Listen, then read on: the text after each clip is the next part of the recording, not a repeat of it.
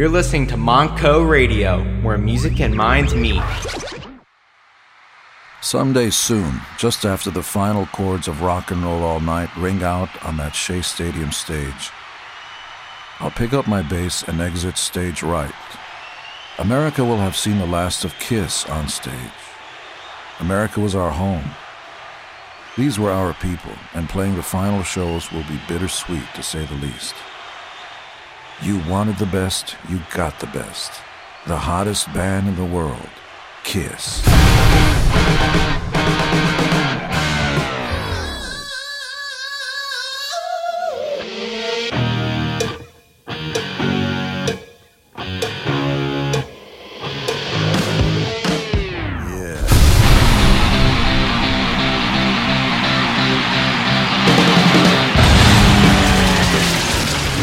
That's right, Kiss Army. You wanted the best and you got the best. I'm Matt Porter, and we are live in the Kiss Room. The summer is winding down, but hopefully you're still having some fun. Hopefully you're outside by the pool. Maybe Kat has her Kiss Room bikini on. Post pictures now. I'll be joined in the studio by some great people. We're going to salute Gene Simmons' birthday, which is August 25th. We'll play some Gene tunes. We'll talk Kiss and Scooby-Doo. We have so much more to talk about. But we're going to kick off the Kiss Room with a call from legendary photographer Bob Gruen, which I will dial up right now here in the Kiss Room on Monco Radio, where music and minds meet.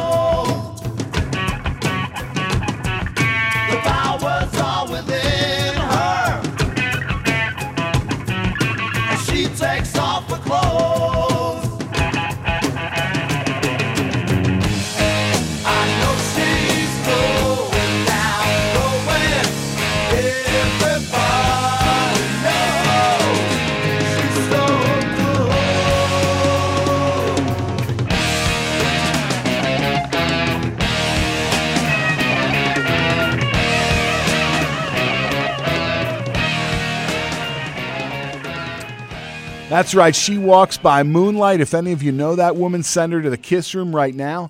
If you follow my blog on thekissroom.com, you know that last week I was up in New York City and I made the trek to the corner of 23rd and 8th Avenue, which, of course, all of you Kiss fans know as the Dress to Kill corner, where that photo was snapped along with the photos for the Cream magazine session that led up to that photo being on the cover.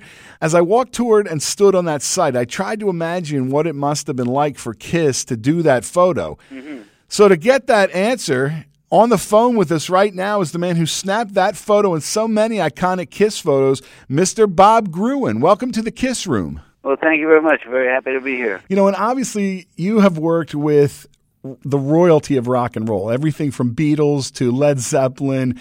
And of course, we're in the Kiss Room, so we want to talk about that photo and the fact that I was just there. So really, what can you tell us about that day? What do you remember about that day doing that photo? Well, actually, that photo was part of a series that we were doing that day. We were making a photo novella for Cream magazine. A photo novella is like a comic book made out of photographs. It's a 2-page story where Kiss starts out dressed in the suits and ties, which was supposed to be like their secret identity. That in spite of the fact that they have Kiss makeup, they were supposed to look like normal people commuting to work. And they read in the newspaper that there's going to be a concert by someone named John Cleveland, which I think they were referring to John Denver, cleverly disguised as John Cleveland. And they feel that the world is full of very boring music and that they need to save the world with rock and roll. And they actually go, there's other pictures where they go around and they put up posters for a fake John Cleveland concert, and when everybody shows up, instead of John Cleveland, Kiss comes out and rock and rolls, and they save the world with rock and roll. And at the end, they're rewarded by getting medals pinned on them, and then they have an orgy backstage. So some people might have also seen the picture of the Kiss orgy, which was also part of that comic book. Not comic book, photo novella in the Cream magazine. So it started out as a spread for Cream, and then how did it end up being the cover of Dress to Kill? Well, the thing is, we went into the subway and we shot some pictures of them in the subway, and as we came out, we just took some pictures of them standing on the sidewalk so they'd have a couple extra boxes to add some more text for the dialogue. And basically, they were standing on the street corner. They just looked very cool. There's actually a couple other shots. Some of them are around on the internet where some people are standing nearby, and basically they look like they're laughing and making jokes about Kiss. Kiss was not known at all publicly. They didn't create any kind of a stir other than looking like, Halloween characters on a day that wasn't Halloween. Some people kind of looked at them and, a bunch of weirdos, but nobody knew them as Kiss at that point.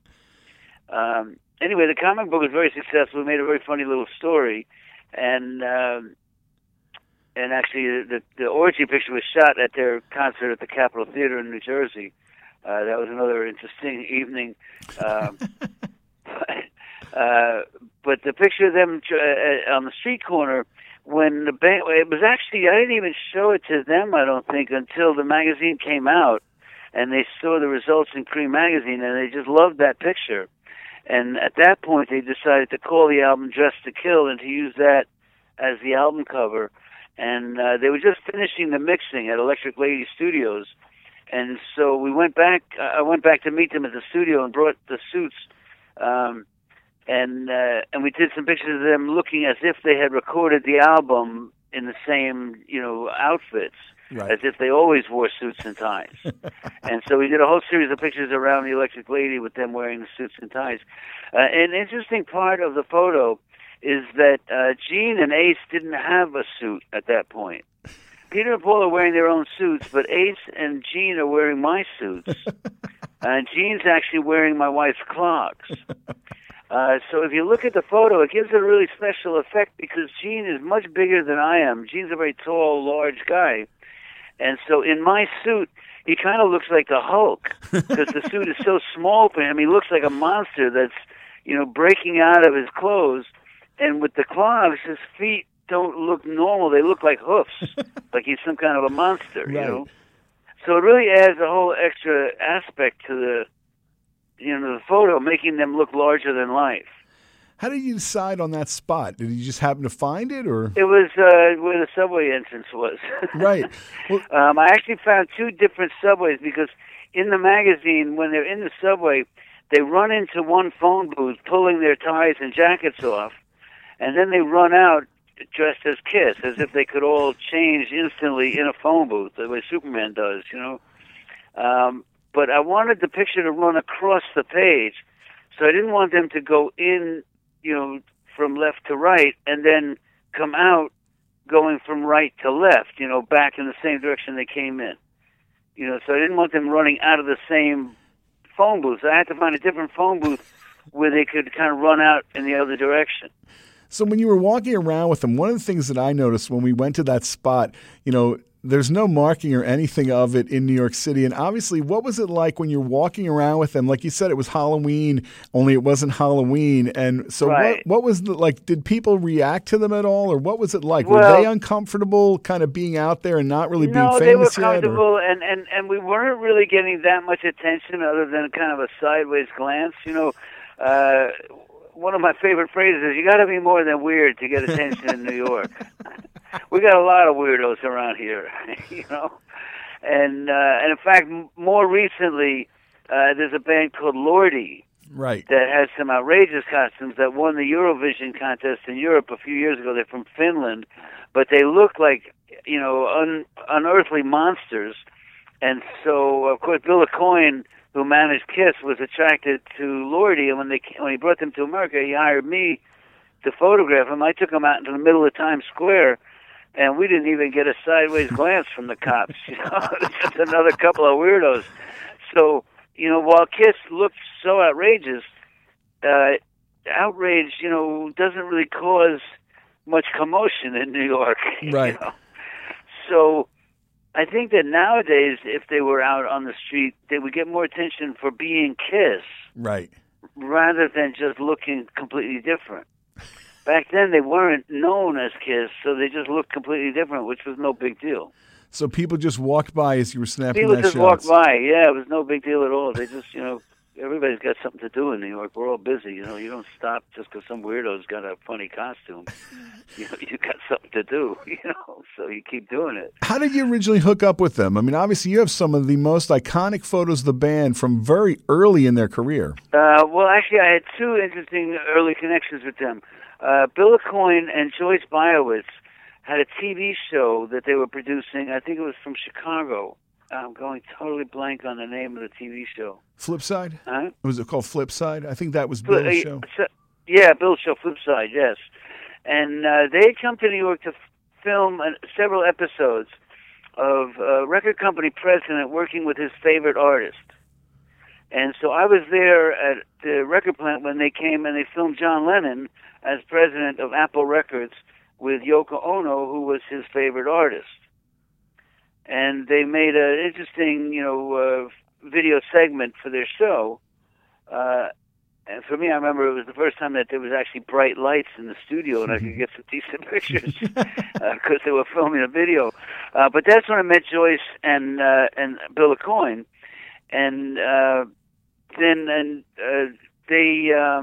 one of the segments also was with the head of Buddha Records, Neil Bogart. Bogart, right. And they did a segment with Neil, and actually that's when Joyce met Neil, and eventually within a couple of years, Joyce had married Neil Bogart.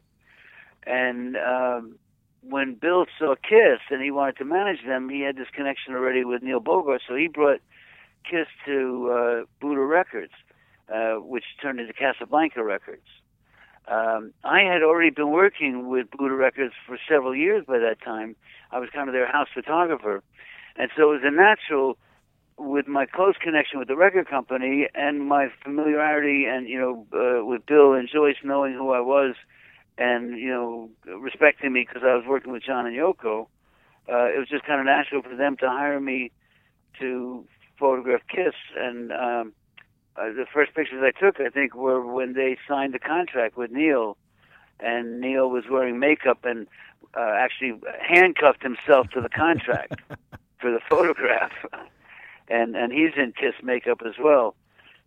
And then I think the first show I photographed was when they were opening for Iggy Pop on New Year's Eve at the Academy of Music. So what did you think back then? I mean, did you have any idea that 40 years later people would still love every one of those photographs and still be into Kiss? Well, certainly we didn't know that Kiss was going to be as big as they were. I mean, they were an opening band that night. They were a bunch of really kind of weird-looking guys. They had a lot of fire. They had candles on the stage. Gene had just come up with his new toy, which was a fireball, which was some kind of thing. I think if you squeezed it, it would go on fire, and he would throw it out over the audience. And two things went wrong with that. One, he held one of them a little too long, and his hair caught on fire. And luckily, Sean Delaney, who was his road manager, saw it fast enough to get a towel around his head and save him from being burnt up. So another one he threw too fast because he didn't want to catch himself on fire again, and it didn't really catch until it was out over the audience and it hit some kid in the face and burned his face. Right. The flash paper. Yeah, and this kid actually got burned in the face. But backstage, waiting for the ambulance, he said that Kiss was his favorite band, and he couldn't believe his luck to be part of the show or something like that. You know, that he wasn't, sorry that he was hurt. He loved Kiss, and he loved, and he didn't hold it against him. That's fantastic. And for me, it was kind of unusual because I've been working with a lot of bands by that point, and they do a show, and then immediately after the show, you go back to the dressing room, and I would take pictures of the band with whatever celebrities would come to say hello. And when I got to the dressing room with Kiss, Bill stopped me at the door of the dressing room and said, "No, we don't allow any photos of the band without their makeup." And I was like, "Really?"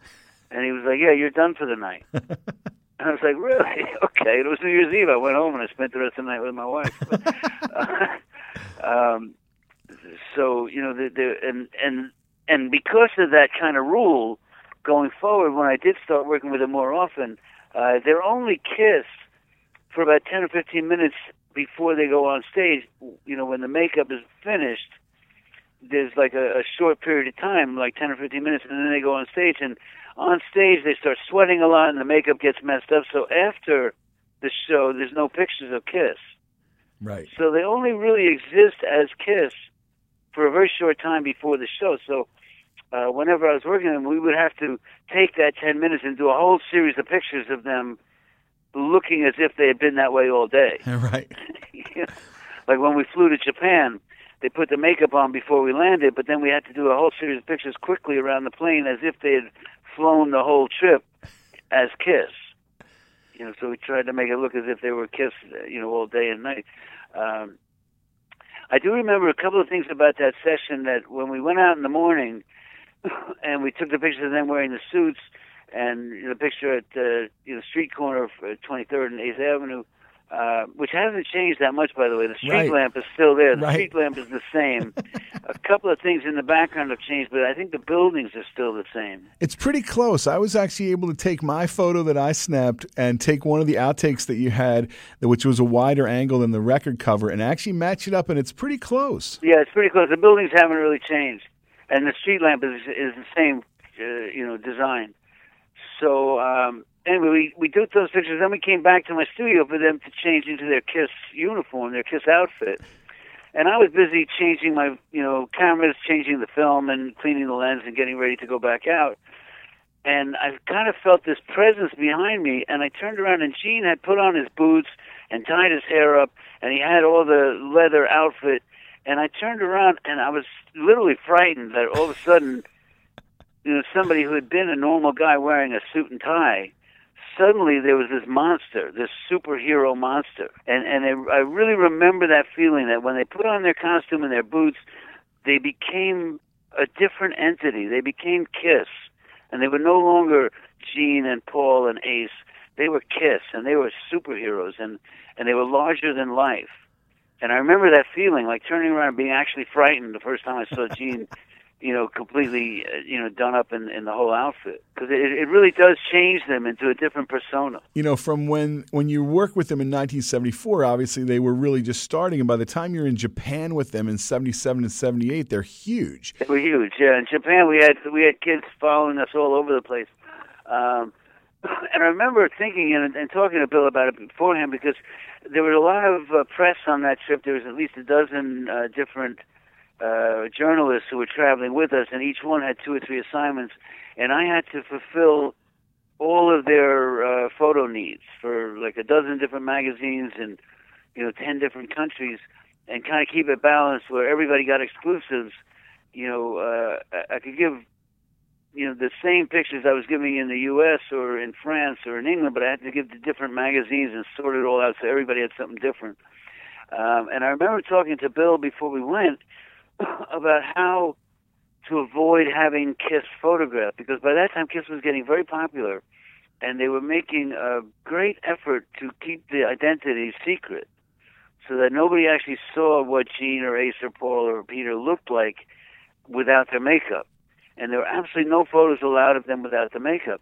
And I remember talking to Bill about what are we going to do in Japan where so many people have cameras. I mean, it's not like today where everybody has a camera, but back then, the Japanese culture was much more into taking pictures, and so a lot of people had cameras, and they have almost as much paparazzi as they do in England, where the newspapers are just filled with paparazzi pictures. And it was a question of how do we avoid having, Kiss exposed without their makeup. And as it turned out, the entourage that we traveled with, it was about 40 people or so when you included all the roadies and all the guards and all the journalists and so on. There was a large group of people, and the actual band kind of got lost in the middle of that. It was like 40 foreigners, and the Japanese couldn't tell who was who without the makeup. We all looked the same, So they really didn't get exposed, which was quite surprising. But they just couldn't tell who was the journalist and who was the roadie and who was the band, because without the makeup, we all look alike. That's fantastic. But there was one day where I took them outside with the makeup in Kyoto, which is the ancient capital of Japan, because we were working with Music Life magazine, wanted to make a special Kiss in Japan issue. And in order to get the access and the rights to make a complete book, a special issue just on Kiss, they were paying the band some money, and for that they required that the band look like they were in Japan. So instead of just photos in at the concerts or in the hotel rooms or in the dressing rooms, we needed some pictures that actually showed them in Japan. And so we decided to do that in Kyoto when they had a day off, because Kyoto has some of the nicest shrines and temples that they have in Japan. It's the ancient capital there. And so I went out the day before with one of the promoters, and we got a taxi, and we kept the same taxi driver. He took us all over town to different pagodas and shrines and places, and I took a series of Polaroid pictures. And then we arranged for that taxi driver to come back to the hotel and take us around the next day. And that evening, I showed the pictures to the band, the Polaroids, and we went over the different ones, and they picked about 3 different backgrounds that they liked that we could go to. And then when the cab driver came back, I showed him the Polaroid, and I said, take us to this place. And the first place was a shrine that had a very large Buddha statue. And I remember in Kiss, for the band, we had a bus that held the band and the roadies and all the journalists. And I was in the taxi with the promoter, because the taxi driver knew where we were, and we were kind of leaving the bus to go back to these places. So as we were going up the hill to the first one, that was the big Buddha, I saw the promoter kind of hightailing it down the street on foot. He was kind of walking away, and I was like, I wonder why he's walking away instead of waiting to meet us, And when we got there, we all piled off the bus, and I remember Gene telling me that I was kind of like a general in the Kiss Army for the day, and I was in charge, and I should just specifically tell them exactly what to do and exactly where to go, and kind of make it easy for them and tell them, lift your foot, turn to the left, whatever, I wanted. And so as they came off the bus, I gave them instructions, stand over there, get in front of that big Buddha statue, a little closer to the pool, okay, now look at me. And while I was doing that and setting it up, some Japanese people were trying to talk to me, and I was kind of basically pushing them away. I didn't know what they were talking about. And I was pushing them away and waiting for some of the handlers to figure out what was going on. And then eventually, we were taking more pictures during the whole time, and at one point we saw a whole group of school children who had come to visit. And I remember Gene saying, let's get some pictures with the kids, and we rounded up, there's like 20 or 30 little children that surrounded Kiss, and we took pictures with them. And then it turned out that what the people were trying to say in Japanese, that they finally said to our Japanese handlers, was that this was a very sacred shrine to a memorial for the dead people. And we were basically, it was a sacrilege that we were there, with a rock band, just using it for a background.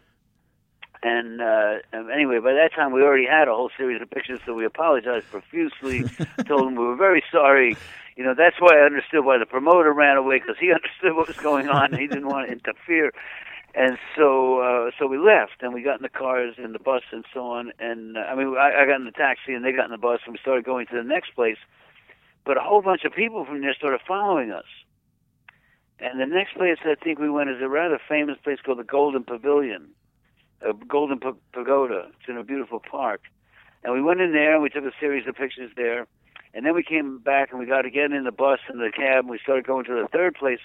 Well, by that time, so many people had seen us and started following us that I was leading a parade. There must have been anywhere from 50 to 70 cars winding through Kyoto, following this KISS bus, And a lot of these photos, they have the kimonos on. A lot of those most iconic shots, they have like really nice kimonos as well. I'm one of the few people who's taken pictures of KISS outside of their KISS outfit. Right.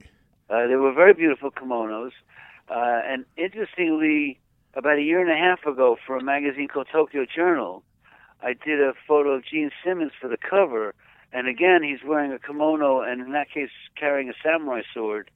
And I thought about it, how I'm like one of the only people who's photographed him out of costume and both times in a Japanese kimono. But I just remember feeling like a general in the KISS Army, because we had this huge, trail of cars following us through it. So by the time we got to the show, I remember walking up the hill, and there was this mob of people, following us and watching us. So that was kind of the last place we could get to, because the crowd was getting so big. Wow. And then the next year, that was in 77 when I was there with KISS, and then when we came back to Japan the following year in 78, the magazine again wanted some pictures to prove that they were in Tokyo, but KISS didn't want to go outside because they were raising such a huge crowd, just trying to go out in public like that. It was and the following year would have been even worse.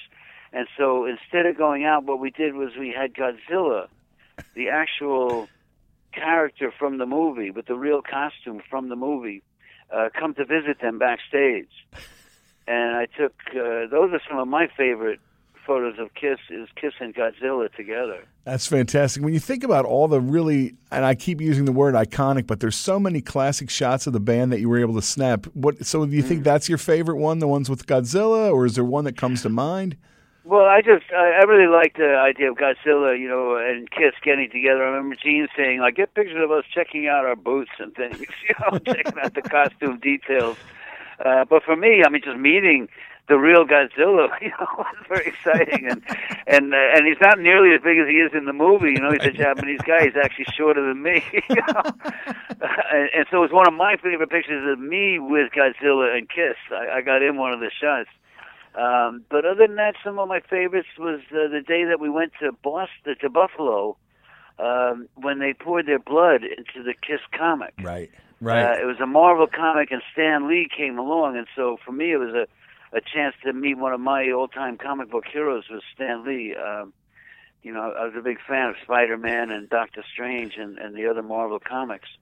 And so actually spending a day with Stan Lee and with Gene and the band, was a really exciting time for me. But I think some of the big shows, certainly Madison Square Garden and the Budokan, just seeing them perform to such wildly enthusiastic crowds was pretty cool. Taking the picture that was the end of the photo novella, because after KISS saves the world, they have an orgy. Right. And this was done on there's magazines that have budgets, and then there's magazines that have low budgets. Cream magazine, we worked on the no budget. This was below low. So there was no question of hiring models or anything like that to create the orgy picture.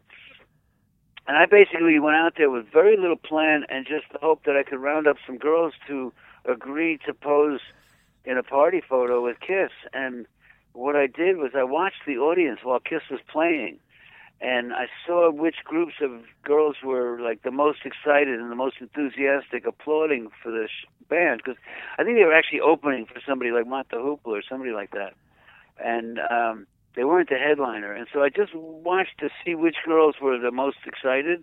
And then as soon as Kiss was done, I ran over to them and said, look, I can bring you backstage to meet the band if you'll be in a picture, you know, for me. I can bring you in the dressing room if you'll come with me. And about 10 girls or so, 10 or 12 girls agreed to do it, but there wasn't a direct door from the audience to the backstage, and we actually had to go out the front of the theater and around the side to go in the back door. And about half the girls balked. They didn't believe I was really going to be able to get them back into the concert. And they weren't walking out with some guy who claimed that he was going to get them into the dressing room, you know. Right. But about half a dozen of the girls came with me, and we got in the dressing room. And again, I remember Gene saying, be very specific. Tell us, put your hand here, put your hand there, do this, do that. And so we had the girls in the band kind of spread out in the corner of the dressing room. What's interesting is that Gene is with his longtime girlfriend in the picture. Peter is with Lydia, who was his wife at the time. Mm-hmm. And the other girls are kind of spread out, you know, with Ace and Paul, and you know, spread out through the picture. Two of the girls in the picture, I think the one who's in the middle with Ace, a girl named Cindy, called me about a month later because they wanted to see the pictures in the magazine, and they came to meet me, and I showed them the magazine. And Cindy and her friend became friends of mine, and I took them to CBGB's and a couple of shows in New York. And at CBGB's, Cindy met Chris Difford and ended up marrying him. Wow! And you know, Chris Difford was the leader of the Squeeze, right? And he wrote some songs about like coffee in bed and lipstick on a collar, you know, and he gets caught, and that was my friend Cindy that he was cheating on. You know? In the end, she got the kids in the house, and everything worked out pretty well. But an interesting detail that came out of that, and oddly enough, the photo that's titled Kiss Orgy seems to get the most hits on my website. For some reason, the search engines keep coming up with that phrase. You know? That's great. You know what? One thing that I would ask you as a photographer, and obviously you've had a very successful, you know, multiple decade career. How do you know when you have that right shot? Like, I mean, and I think there's so many of your shots that are these iconic shots, the John Lennon ones. I think of those. How do you know when you've gotten that shot? Well, I got into this not just as a job. I got into this because I was living with a rock and roll band. Because my idea in the 60s was to turn on, tune in, and drop out. And I thought by living with a rock and roll band, I was certainly dropping out. I didn't know that I was actually falling into the career that would be the rest of my life, because photography was always my hobby. And so I was taking pictures of my friends, and then when they got a record deal, the record company liked my photos and used them and started to hire me to take more pictures. And one thing just led to another, and I became a rock and roll photographer. You know, I didn't really expect it like that. But anyway, like I said, I got into it because I was a fan, because I enjoyed the rock and roll music. And I think that being a fan helps me to get the right moment, because it's not just about what color shirt the guy's wearing, it's what feeling he's putting out, what the concert sounds like. And I like to think that when people look at my pictures, they can practically hear the concert, you know, and they can get more, you know, because I like to photograph things that actually show the feeling and the passion, and not just the facts, you know. And because I'm a fan, and because I enjoy the music, I think that's what helps me to get the right moments, because I know what they are, because I feel those moments. That's great. Now, a lot of the people that listen to us here on Monco Radio are students, and so what kind of advice would you give to a student who was looking to become a photographer? Don't give up the day job. Photography is not rock and roll photography certainly is not a very high-paying profession. It's not like fashion or advertising photography, and there's a lot of competition, especially nowadays, since everybody seems to have a camera. I don't know how a photographer can make a living working for bands, but people still do. I meet people all the time who are working, who are very successful. People say, "How did you get to photograph so many famous bands?" Well, I photographed them before they were famous. And if you go to clubs and you go to the smaller venues, it often helps to go during the sound check and try and meet the manager and talk to them and show them the pictures that you've taken. You know, I've given away a lot of photos when I was starting out just to get to know people. You know, I have photographed a number of famous people, but if you come to my studio, you'll see my files. I have 28 file cabinets here full of photos, and I have pictures of thousands of bands that nobody's ever going to hear of. I was just lucky that a few of those thousands turned out to become famous. But it's much easier to get to know a band before they're famous and before they're surrounded by lawyers and publicists, where you can actually work with the band themselves. And you just have to work a lot and hope that somebody that you're talking to, does get a break and does become, successful. And even today, you're still busy with gallery exhibits, and you have books out. And what kind of things are you up to now? Well, nowadays I do a lot more exhibits. I have an exhibit coming up in Liverpool. Actually, next week we're going over there. There's a place called the Beatles Story, a museum opening up that has they're going to open a John Lennon exhibit of my photos. I just had one in Finland a couple of months ago. I have several books out this year, actually. My Clash book has been reissued this year. I did a new book that came out in March, which is a collection of photographs of Yoko Ono, who I've been working with for over 40 years. That's called See, Hear, Yoko. My John Lennon book, John Lennon, The New York Years, is going to be coming out in a new edition. I believe next month it gets to the stores, or in October, I think. That'll be out. It's called John Lennon, The New York Years, and it's got a new cover and 16 pages of new photos. That book's it's been out for a while. I haven't changed the words because the words tell a really nice story of what it was like to be John Lennon's friend and what it was like to know him in New York in the 70s. But yeah, I spend more of my time now with exhibits and with books and with interviews like this than actually trying to take pictures, because there's so many people competing to take the pictures. I leave it more to them. If you had to think of all the photos that you've done, which one do you think comes to your mind that says this was like your favorite one? Well, I've taken a lot that I like, and so it's hard to I don't really make lists of top 10s because my list goes way past 25. Like they once asked me for favorite albums, and instead of just 1, 2, 3, I had 1A, 1B, 1C, And it's kind of like that with photos. Certainly one of my favorites is an early one I did of Tina Turner, which Tina was dancing while the strobe light was flashing, and so in a 1-second exposure, I captured 5 different images of Tina that goes a long way to capturing the excitement and the energy that is Tina. But of course, my John Lennon New York City picture and the John Lennon Statue of Liberty picture are some of my most well-known photos that other people like a lot, and I certainly like them, especially the Statue of Liberty picture, because I think that John Lennon represents personal freedom in a way similar to the Statue of Liberty. But I have some great ones of The Clash. That's the cover of my book, Rock Scene. Rock Scene it's SEEN, like the things that I've seen, and that's a monograph book of about 500 of my favorite photos. And that one has The Clash great. On the cover. So there's a number of pictures I actually Rock Scene has my 500 favorite photos if people want to get a look at that one. That's great. Well, Mr. Bob Gruen, I really appreciate you taking the time to call in and talk to us. And everybody can check out bobgruen.com. You can see some of the photos that we talked about. Obviously, anybody that's listening to this, they already know most of your really fantastic work. So thanks for calling in. We really appreciate it. All right. Well, thank you. Yes, the website is bobgruen.com. It's about to we're about to launch the new version.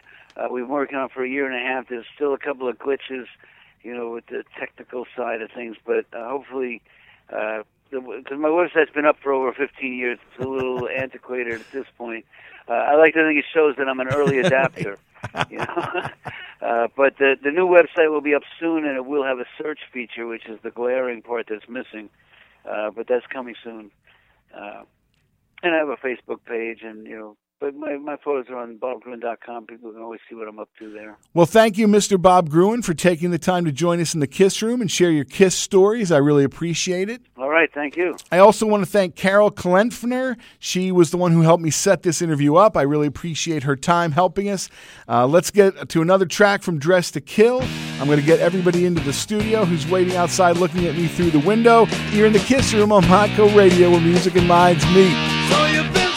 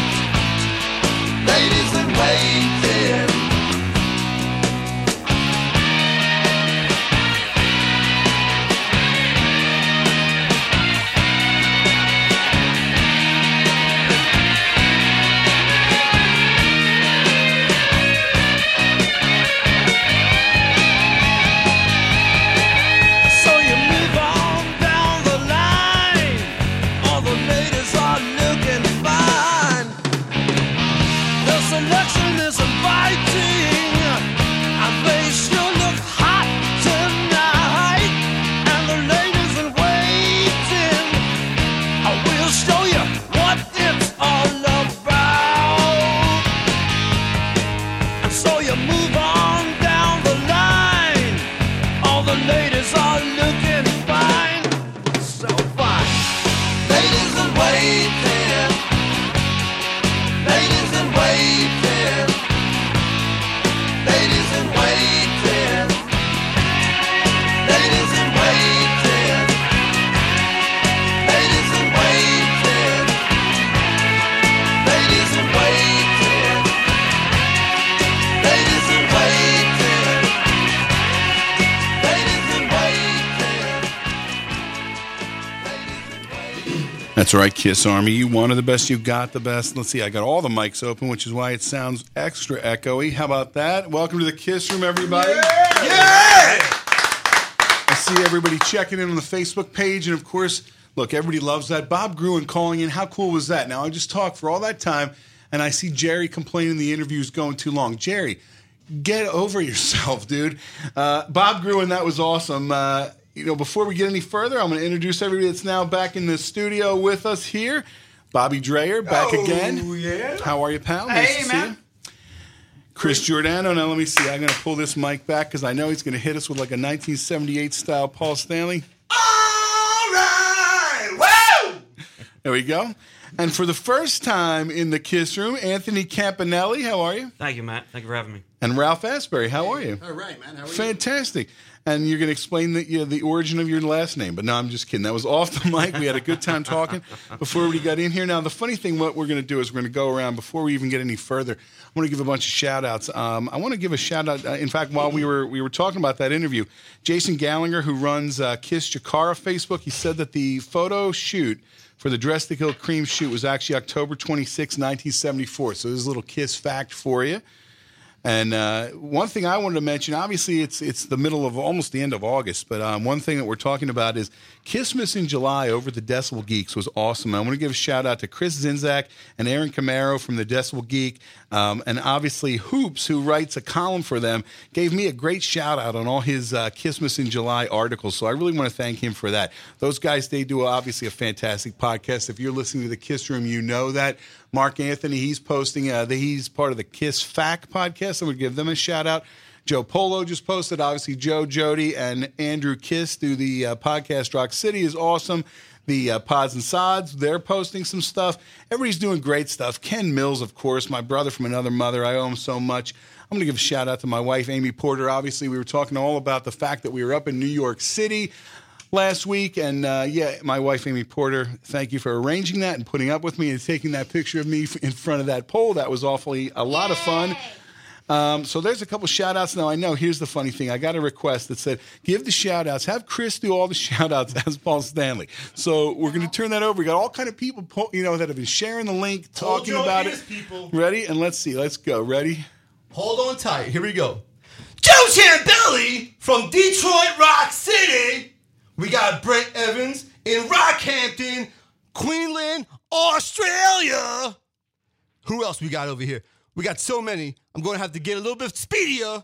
We got Joe Laskin. We got Candy Burton up in Toronto. You remember the Destroyer show we did up there in 76? Toronto! We got Kat Mara in her Kiss Room bikini. That's what I'm talking about. Oh, yeah! Eileen Pompey, we know Eileen. Come on, Eileen, yeah. That wasn't written in 76. Dottie Jones! Dottie! We love Dottie. Chris Ann Colvin told me she was going to be off today so she could listen live. I hear you. You hear me? What? All right, we got Tony Mann. We got Robert Siegel. Greg Johnson up in Minnesota. Grand Rapids, I know you. Hope to see you soon, brother. And who else we got over here? We got Ricky Cook, Jim Sagal, oh yeah, Mustang Sally Adams Jordan, Bob Trottier, is that right? Bob Trottier, Paula Borima, Mikhail Burrell in Sweden. We love the Sweden people. We love the Swedish. We're coming to see you too. Brian Shearer, Simon Brereton, my buddy, Jason MD, Anthony Poole, Ian Murray, Chris Simcoe, Mike Simcoe, Jason Bakken or Bakken? Bakken? Are we rocking with Bakken? And Doug Rivera, who is having a birthday August 24th, the day before Gene. Woo! Let me hear you people rocking and rolling. All right, Madison Porter, if you heard Madison's Music Explosion, give us some more shout-outs. I'm going to have a stroke People that now. are piling in. Shout-out time. Okay, we have Dale Long, Tracy Ditzworth, Tracy Domino Wright, Ruby Park, Todd Brown, Damon Ness, Steve Jaworski, Tim Pickering, Eric Miller from Pods and Sods, Mark Anthony, The Kiss Fact the Kiss Back podcast, Ronald Ike Jones, and Christopher Cruz. Woo! Anybody else that's out there? John Wicker called earlier. That was great, Madison. If you tuned in earlier, you heard Madison's Music Explosion earlier. If you go to Periscope right now, we're live on the Periscope as well. If you follow us on Periscope, we had a fun time there last night. Got some hearts on the screen right now. Everybody looking so good here in the Kiss Room. So it's fantastic. Now, obviously, look, Bob Gruen, that was amazing. He called in. Anybody, you got any other shout-outs you want to send out? Anybody while we got the mics open? Jesse McCready over in Bucks County with Anna Module. They build synthesizers over there. It's not too far from there, actually. You know what? See, that's probably kind of right around the block. Probably Yeah. Bucks County. You know, all that. Say that again, because I think I had your mic turned off. I turned sorry. off all the mics when Chris hits the mic really loud. I just wanted to give a shout out to Jesse McCready. He's a good friend of mine over at Anna Module. They build synthesizers over there. Great company if you're looking for that and if you're into that. So I'm into different kinds of music, and that's one of them. So Cool. Well, you know, it's funny. Jerry Lee Watkins, he says, I remember the orgy shoot, going back to what Bob Gruen says, and one of the captions was, Gene, I'm having your baby. So it's a lot of fun here on a Friday in the Kiss Room. It's about 10 minutes of 4 o'clock. We're going to go around and talk to everybody. I'm going to stop the Periscope thing. See, it's funny. I talked that whole time. We got back in, and man, now I'm shot out of a cannon. I mean, it's all over the map. Woo! So we got everybody in there. That's good. We're going to talk to Ira around 4 o'clock. We're going to talk to Steve Campagna later in the show. Kat, we want to thank you for posting a picture of you in the Kiss Room bikini. That looks fantastic. Anybody else wants to, if you're outside by the pool, you want to make sure that you can post pictures like that. Let me look up and just see. It looks like everything. So we got lots to talk about. Obviously, some of the things we're going to tease you into our 4 o'clock break. We are rocking with Bakken. Ralph actually works for PeterChris.net. We're going to talk about that. Anthony worked for Kiss Online. We're going to talk about that. Chris, Kissteria, looks like you're going crazy. I want to say hello to my Kissteria brothers, Jerry, Joe, and Scott. And hopefully, the way things are sounding, we will be ready by Kissmas! Kissmas, good. And Bob, how you doing? Hey, man, just getting ready for the new program here at Monco. SRT sound recording technology is going to be starting back up. Now, it's funny because we're talking a lot about, back to school. One of the things we talk about back to school. One thing I want to give a shout out to Joe Cimbelli. Every year, whether he moves his daughter into her dorm room, they listen live to the Kiss Room, and he always says that it helps him because that way he's not thinking about his daughter going away to school, things like that. So we got a special treat here. We're going to go into why don't we go to the break early? It's almost 4 o'clock. This will kind of mark the start of the second hour. Ira, if you're there, you can call us in. This one we're going to send out to Morgan and Joe Cimbelli. He's getting her moved in right now. You're in the Kiss Room on Monco Radio, where music and minds meet. Meet you in the Kiss Room. Meet you in the Kiss Room with Matt Porter and the Podcast Crew. I mean, look at it this way. At least you're getting an education. Dad, last semester I got nothing but C's. A, B, C, you're in the top 3. What are you worrying about? I said it before and I'll say it again. I don't care how rich, successful a man is. Without an education, he's nothing. I mean, stay in school, study harder. You can be whatever you want to be. That's easy for you to say. You don't have to do any of it. Okay, then. I'll do it with you. What do you mean you'll do it with me? I mean, just what I said. I'm going to college. What do you think? What do I think? I think you're nuts. Nuts, so who made the rules? Come here. I'm going to college. All right, I'm going to college.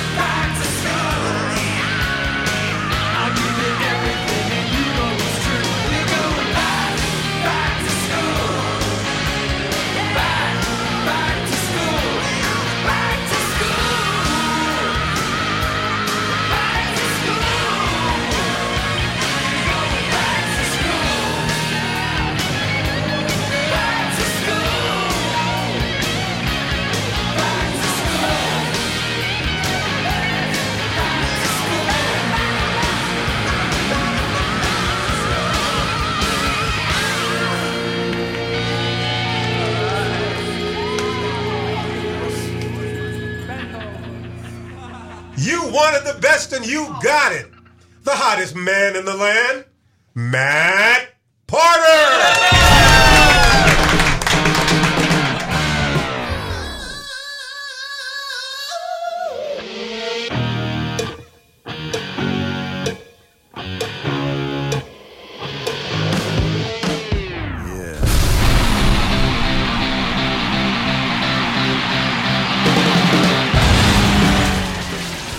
That's right, Kiss Army. You wanted the best. You got the best. I'm going to bring everybody's mic back up. It's just after 4 o'clock. Man, that went fast.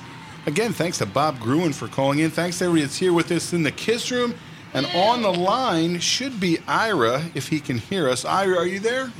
I am absolutely here, and what a joy it is to join you once again in the Kiss Room. Woo! And the crowd goes wild. Ira! Ira! Excellent. Thank you, Paul. Thank you for screaming out my name. You got it. We got Lisa Burgoon. We got Javier's posting in. We got Robert Siegel posted in. We got everybody, man. I hope I got all your names. We got all kind of people checking in. Let me just see if I missed them. So anyway, we got Ira on the line. Ira, tell us what you're talking about. Well, let me tell you a little bit more about the thmf.org. And for those who don't know, just go over to the website and learn about us at thmf.org. But here's an update. We now have 2 KISS tribute bands lined up to play that event in Cleveland on August 6th, 2016. They will be Sin City Kiss out of Las Vegas and Kiss Resurrection out of the Indianapolis area. All right, now wait a minute. For anybody who hasn't seen the 1 million posts that you put every day, tell them exactly what's the date and what's on your mind. Well, I don't know who's missing my post because, honest to God, Matt, if they are blind.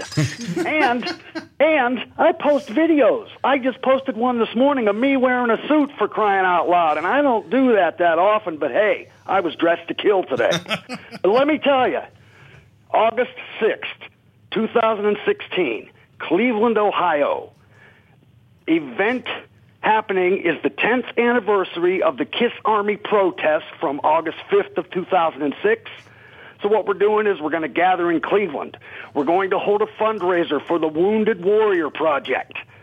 All proceeds from the event, along with whatever else we might collect before then, is going to go to the Wounded Warrior Project. My goal, $25,000.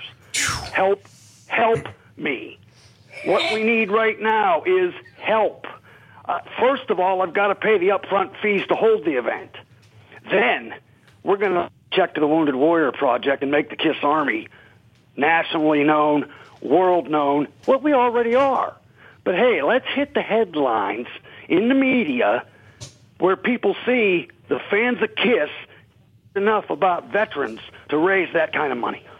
Let's do this. Well, there we go. So what can they do? What can people, we got the KISS Army on the line listening right now. What can they do to help you, Ira? Well, I can tell you a couple things that you're going to see at thmf.org. You're going to see a link there that's going to take you to a donate page. From there you can click to donate money. You'll get an instant form back from that stating that your donation was tax deductible. Also, you'll be able to click on what's called the online raffle page. And I got to tell you about this, people, because this is a big one. I've been giving away stuff since February. I've been giving away all kinds of KISS merchandise, but I have never given away an autographed pair of Ace Frehley Alive boots. Autographed by Ace Frehley, artified by Ace Frehley. Ace drew artwork on these things. It's got stars, it's got moons, it's got... The guy's a genius and an artist and a hell of a musician. We love him to death. We love all the members of KISS. Actually, I do. But Ace really put some artwork into these boots. They do come with a photograph of him signing those very same boots. For only a $2 donation, you'll be entered into the raffle. $2 is all I'm asking from everybody to get in on this raffle to win those boots. Sure, send me 10. I'll give you 5 chances. Send me 20. I'll give you 10 chances. September 10th is my deadline. September 11th, which happens to be Matt's next month's live broadcast of the Kiss Room. September 11th. That's when September 11th. Yeah. That is when we will announce the winner live in the Kiss Room. The winner for that raffle will be announced live in the Kiss Room between 3 to 5 p.m. I will actually have shipped those boots to the winner long before 3 o'clock because I know who the winner is at about 8 a.m. in the morning, but nobody else will till Matt says that name live on the air. So now really what we got to just say to people, obviously if you're listening, look, you might have $1 in your pocket. You might have $2 in your pocket. Put those $2 together. You can get an entry. You can try and win those boots.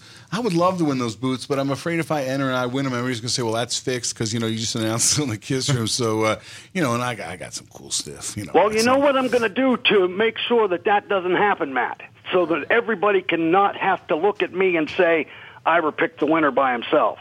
No, Ira's not going to pick the winner. The random picker electronic system that you use to give away gifts from the Kiss Room is going to pick the winner. And I always videotape my raffles. I'm going to videotape the screen of my laptop when I click that button to pick that winner's email address. And when that email address pops up, people are going to see it. And when I say we got a winner chicken dinner, I say it's official, people. See, that's what everybody really wants. I say that somebody's going to get a autographed pair of Ace Frehley boots in their mail from my home a few days after September 11th. You know what? And let me tell you, that's what I say. That electronic, that's the easiest way. It's the easiest, fairest way because you put all the Truly names is. in a list, you hit the randomize, and it just pops up a name. We used to do that. Like, I used to write them all on a piece of paper, print them on a piece of paper, cut them up, put them in a box. We would shake the box. That was fine when we got a couple hundred entries. Then we did those Eric Carr giveaways, and it's over 1,000 entries. Now, it wasn't very green about me to print out 1,000 entries and have to cut them out. The random picker system that you use is the greatest thing I've seen invented for these types of raffles. Okay, so what we're going to tell people, they need to go where? Come on over to thmf.org. And what I want you to do, at least enter the raffle to win those boots. Come on, don't tell me you don't want them sitting in your Kiss collection. And even if you don't have a Kiss collection, start one with those boots. Hey, and it's a pair. You can wear them. Hey, it is. So everybody that's listening, obviously we got the Kiss Army, all the most dedicated Kiss fans. That's who listens to the Kiss Room. There's really no casual fans. It's all the most diehard fans. Anybody that's not listening, they're the casual fans. But the people that listen, it's the diehard fans. So you want a pair of those boots. So, and we got a dog going crazy in the background. Go take care of that dog. Any last minute words, Ira, for your fans out there? That's my attack Puggle and my attack Mini Pincher. Mad dog. How funny would it be if the dogs chew up the boots? But Oh, no. They're stored away good. They're still sealed in the plastic. Mr. Mike Parker, I've got to mention Mike. Mike Parker, I don't know how many of you know Mike. Great Kiss collector. A lot of his stuff is autographed. Mike sent me those boots as a donation to the Tom Hale Memorial Foundation Incorporated, specifically to give them to somebody. Yeah, they'd look nice on my shelf in my Kiss collection, but folks, no. Mike sent them to me to give them away, and dang it, that's what I'm going to do. Enter that raffle and try to win those boots. Well, look at that. We got people listening all over the planet. Mark Konzarowski, Mikhail Burrell, he's listening all the way in Sweden. Steve Javarski's all the way in Pittsburgh. Joe Lascon, it might be him. Who knows? Simon Brereton in the UK. You mentioned the world. I ship international. There you go. I've already shipped dog tags to Australia, to New Zealand, and to Great Britain. Jason MD listens all the way in Japan. I ship international. Kat just said, Kat just says Leon wants to win the boots. Hashu! Now, wait, here's breaking news. Wait. Breaking news, ready? Kat says Leon Delaney wants to win those boots, and he's sending $100 right now. So look at that. Well, I got to tell you, if Leon wins those boots, I'll personally deliver them. I go down to Kat's house. I'll hand them. I won't have to ship them. I'll hand them to Leon if he wins them damn boots. Can we get a shot of Kat in her Kiss Room bikini with the boots on if you win? Yeah. If I'm sure she'll do it. I'm sure she's up for that. I'll leave it at that. Thanks for calling in, pal. All right, Matt, thank you for having me again. And, hey, keep rocking, brothers. Thanks, pal. Rock and roll! And sister, I know somebody else is there. Madison and Porter, she's being so good. It's the end of the summer. All right. Thanks, pal. You guys take care. See ya. All right, have a good one. All right, thanks to Ira for calling in. Now, obviously, we're about 4:06 here on Friday, and we're rocking in the Kiss Room, kind of wrapping up the summer. For the first time in the Kiss Room, we're going to talk to these guys. Ralph and Anthony have not been on the Kiss Room before, so obviously the first question I ask everybody that comes in, we'll start with Ralph. How'd you discover Kiss? You know, it's funny. I had a cousin when I was probably about 5 or 6. Her name was Christine, and she was 16. There you go. And she was a big Kiss fan. She had the 16. She had the solo album covers on the walls. She would show us the stuff on TV, and you know, we were a little too young, my brothers and I. But I think I was the one who kind of gravitated towards it the most. So you found it from, obviously, like that's a lot of time. People have an older cousin or a brother or a neighbor who blasted it out the window. Brian Deal, Leonard Deal, shout out to you guys. And then over the years, obviously, you've moved into a lot of kind of entrepreneurial things with Kiss, and there's a long list that we want to talk about. What were some of the first projects you worked on involving Kiss? Well, the first project that I personally did was an Eric Carr tribute album called Prophecy. And it's kind of really a misnomer to call it a tribute album. What it was a collection of songs that I had written. I packaged it like the solo albums. I had a great artist do a cover that looked like the solo albums in the character that I would have been had I had the opportunity to join Kiss. And you had your own makeup. See, you would have saved yourself a lot of headaches. That's right. There you go. So what I did was I spoke to Eric's sister Loretta at the New York Kiss convention years ago. It had to be probably the one in 1999. And she allowed me to use some of the old Sellerman recordings within the project. So I had put the Your Turn to Cry, the original recording on there, and I actually recorded a cover version of it as well. Musically, the album was what the solo albums were supposed to be. I wasn't trying to be Kiss. I wasn't trying to write Kiss songs. I wrote my own stuff, and it was my own style of things. If anybody out there has that album, you would know that one song on there was explicitly written to sound like a Kiss song. And it's funny, I actually have an animated film starring that character. It's called The Night Traveler. And that song, it's called Not Dead Yet, the title of that song, was re-recorded by this guy out in Portland, Oregon. He goes by the name Double Virgo. You might sure, absolutely. Right. And what I did was I threw him that track and I said, hey, can you record this in the style of classic Kiss, like specifically? Absolutely. Because I want to use it in the soundtrack of this film, and I don't want to have to license, right? Stuff. Nice. And it's fantastic. It came out fantastic, and one day we'll all hear that. You bring it and give it to me, and we'll play it in the Kiss. And let's see who we got. Somebody calling in. Who's on the line? Okay, who's this?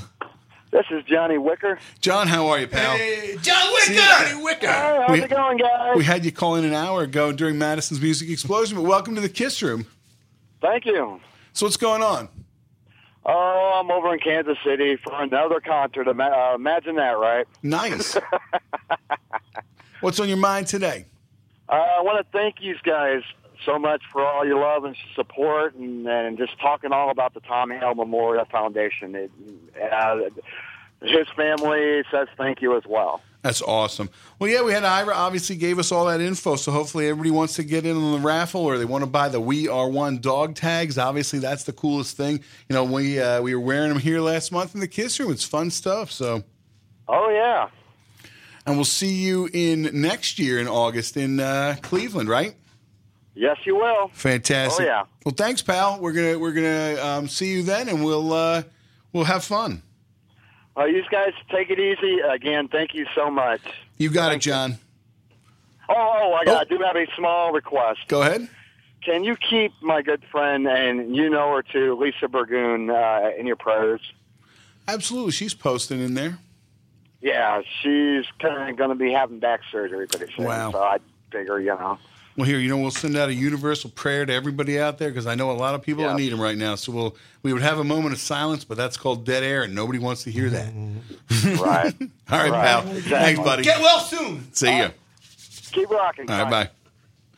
Okay, so that sounds like a lot of fun. I mean, obviously, that kind of stuff. We want to get you to play that song here in the Kiss Room. That'd be a blast. Absolutely. And from there, I was able to be a guest at various Kiss expos. I went up to Canada. I was down in Atlanta.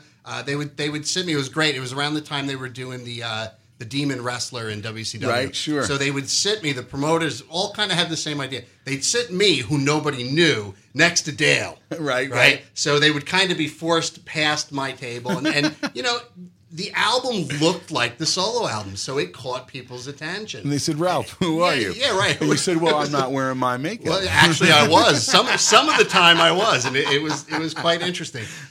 People would ask me about the the origin of the character, and they were interested, and that's what actually led to this film version. Because I had to write a backstory to know what to tell people when they asked what the character was about. That's awesome.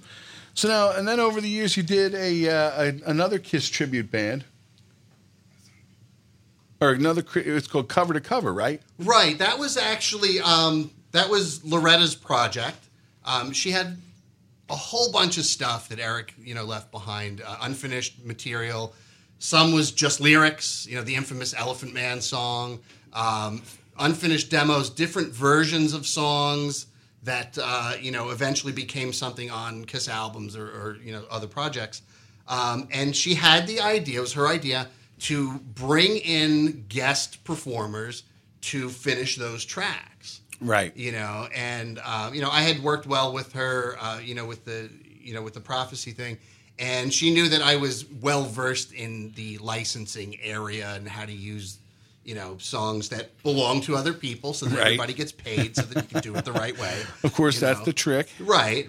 And, and we all have our connections to people that, that she wanted to have involved with the project. Right. So I helped her put that together, and it was great. And it was good to hear those songs get finished, Which is always fun stuff. I mean, those different albums, the things that even what Bruce Kulick had put out with Eric Carr, obviously all that stuff's so fantastic. Right. And, we'll give a shout out to Eric Todd of Rock's Car, Todd Billett. He's probably listening too. Yeah. And right now you're working PeterChris.net, right? Yeah, I got a call, it had to be early 2012, I guess it was. And if you remember, Peter's site was literally non-existent for a little over a year. You'd go to the page and it would have that nice black and white headshot of his, and the enter button. Right, and that was go it. Anywhere. Not sure exactly why that was, but it was down for a little bit over a year. I got a phone call, and it was Peter's wife, Gigi, and she had asked me, if I would be willing to help, get it back up and running and manage it for them. And I've been doing that with them for the past 3 years. So you work pretty close with Peter then? Yeah. Can you give us an inside scoop? What's going on? Well, I mean, I can tell you that right now, Peter, he does play. You hear a lot of talk about, well, he's rusty and this and that. He plays. He's got a new tech on board with him now. He is getting in shape. He's a very healthy guy now. He walks, he drinks a lot of water, he eats healthy food, and we'll see where it goes because, he wants to play. He's a drummer. He's a musician. He wants to play. So I'm sure that, I guess that's the where question. Where and when and what for, I have no idea. Is he writing songs? What? I mean, can you give us any? Well, there's the rock album that he's been working on for a long time. Eventually, we all hope that'll get finished. And come out. Other than that, I don't know creatively, what he's doing. I mean, he's an artist. Right, he is. So here's the thing, right? You're going to give us the scoop. When you know the scoop, I want the scoop here in the Kiss Room. When I'm allowed to scoop, I'll scoop. So I'm going to hold you to that, right? We want to be the first ones to know. So it's the gotcha. Now Mark Anthony just says I'm hoping to make it to Cleveland next year, and Arnie says he's tuned in. And Matt Patrick is tuned in, and of course, he was one of the people that listened. He was on my Periscope feed. David Flores says, longtime listener, first-time poster, The Kiss Room rocks. Hey, well, welcome aboard, David. That's cool. So that's some interesting stuff. I mean, obviously, you're getting to work closely with Peter, and it's fun because I think that's, it's nice to hear that he's doing well. I met him back in November at that. You were talking about he had been at the Oaks convention. Grew up at Oaks, right. And it was nice that he was in such a great mood. He was, wasn't he? Super. I mean, you don't hear a lot of times with the meet and greets with different people, no names, I was there things too. happen. Stuff was late. Right, Chris was there. I was there. Peter, Peter's funny though because Peter's Italian. I can relate. So there was the story about he was recording a rock album. Right. So I asked him about it, and I said, Peter, what's going on with your rock album? Duh. He goes, what am I going to release it just to be downloaded? Like typical Italian attitude, like why bother? I said, no, but Peter, it's great. I said, you get a chance to record and rehearse and play again. Maybe. He's like, I thought it was the best response ever. He actually, when he was doing the Q&A that day, he says he's going to put them out as 45s, so right. he hasn't yet forced to have a physical copy. Right. So. He went up with Eddie Trunk, and they talked about the record a little bit. Wasn't your album, Ralph, downloaded through Napster? Yeah, the Prophecy album was out right at the time everyone was mad at Lars Ulrich for for being mad at Napster, and I was one of those guys who had original music out at that time. That it was in the in all the data that came out about Napster. That album was downloaded over 100,000 times from Napster. Now, I know that not all 100,000 of those people would have purchased the album. But you know what? If 10,000 of them did, I would have been happy. Yeah, right. You could have driven here in a really nice car. Yeah, exactly. Exactly. Well, and because they didn't pay for it, I'm one of those guys who says, you're not supposed to have it. Right. What are you going to do? Well, yeah. So also joining us in the Kiss Room for the first time, Anthony Campanelli. Anthony, how are you? I'm doing fine. How are you, Matt? So tell us, how'd you discover Kiss? Originally 1977. So I was probably about 6 or 7. My oldest brother, whose name is Guido, actually his name is Guido, right? Had the first Kiss album. We were going to Catholic school, of course, like all good Italians do. Yeah. Where did the bad Italians go? Yeah, really. Public school. Later on, public school. Right. And I just remember picking up the album and going, what the heck's going on here, basically? And then, hearing those songs on there, and that was it. That was basically it for me. That's fantastic. Now, the one thing, it's funny, when I had figured out we could get Bob Gruen to come in, now, obviously one of the photographers everybody knows. Now, you're also a photographer. Absolutely, yeah. One thing I wanted to kind of talk about, and I asked Bob earlier, was how do you know when you have that exact shot? You don't. You don't? You don't. Does it ever, it's funny, and I'll throw this shout out to my brother's band, Clashing Plaid. We're working on a new CD for him, and we were working on an image for the cover. And it's funny because I really, I didn't want to go on and on about this when I'm talking to Bob earlier, but you go snap. There could be 30 pictures in a row that don't look right. And then you get that. And then there's that one you go, I think that's the one. I got that one night photographing Poison. Okay. And this was very early on. I had basically no equipment. Here I have these photo passes. I had to borrow the camera from my father. He had a Pentax, point and shoot. Here I am in this pit. Poison's up on stage. These professional photographers are there with their Nikons and their Pentax and whatnot. And I got this little thing that zoomed out like this. And I'm shooting. And one of the first things I learned was when you're shooting that close and you don't want to get up to the PA system or lay your arms onto the stage. Right, sure. Because that vibration then throws everything off. And as I'm shooting, I would shoot probably, I don't know how many rolls, because you're still using film then.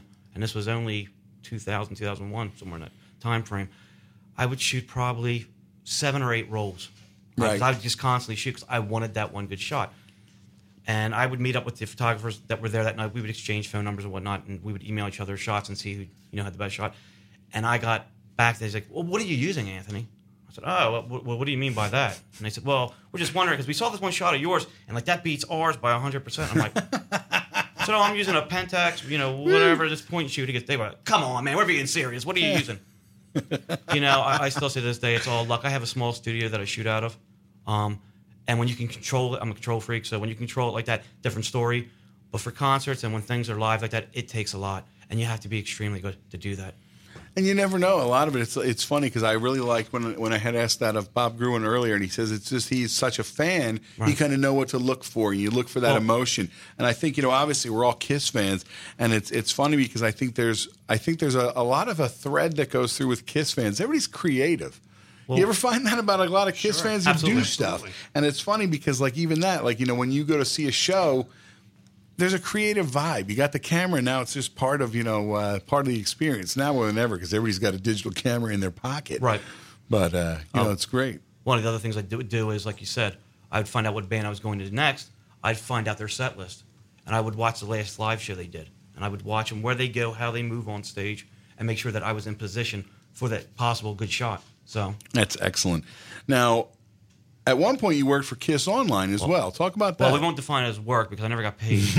Well, see, so I don't think legally I can say work work. for free. I volunteered my services. Official I'll say that. contributor. Yeah, I'll say official contributor. That sounds even better. Thank you, Ralph. So talk about that. What was that like? It actually started out with a gentleman I had met named Steve Steyerwalt when he had run a website called KissFreaks.com at that time. And I had emailed him saying, hey, look, I got this concept.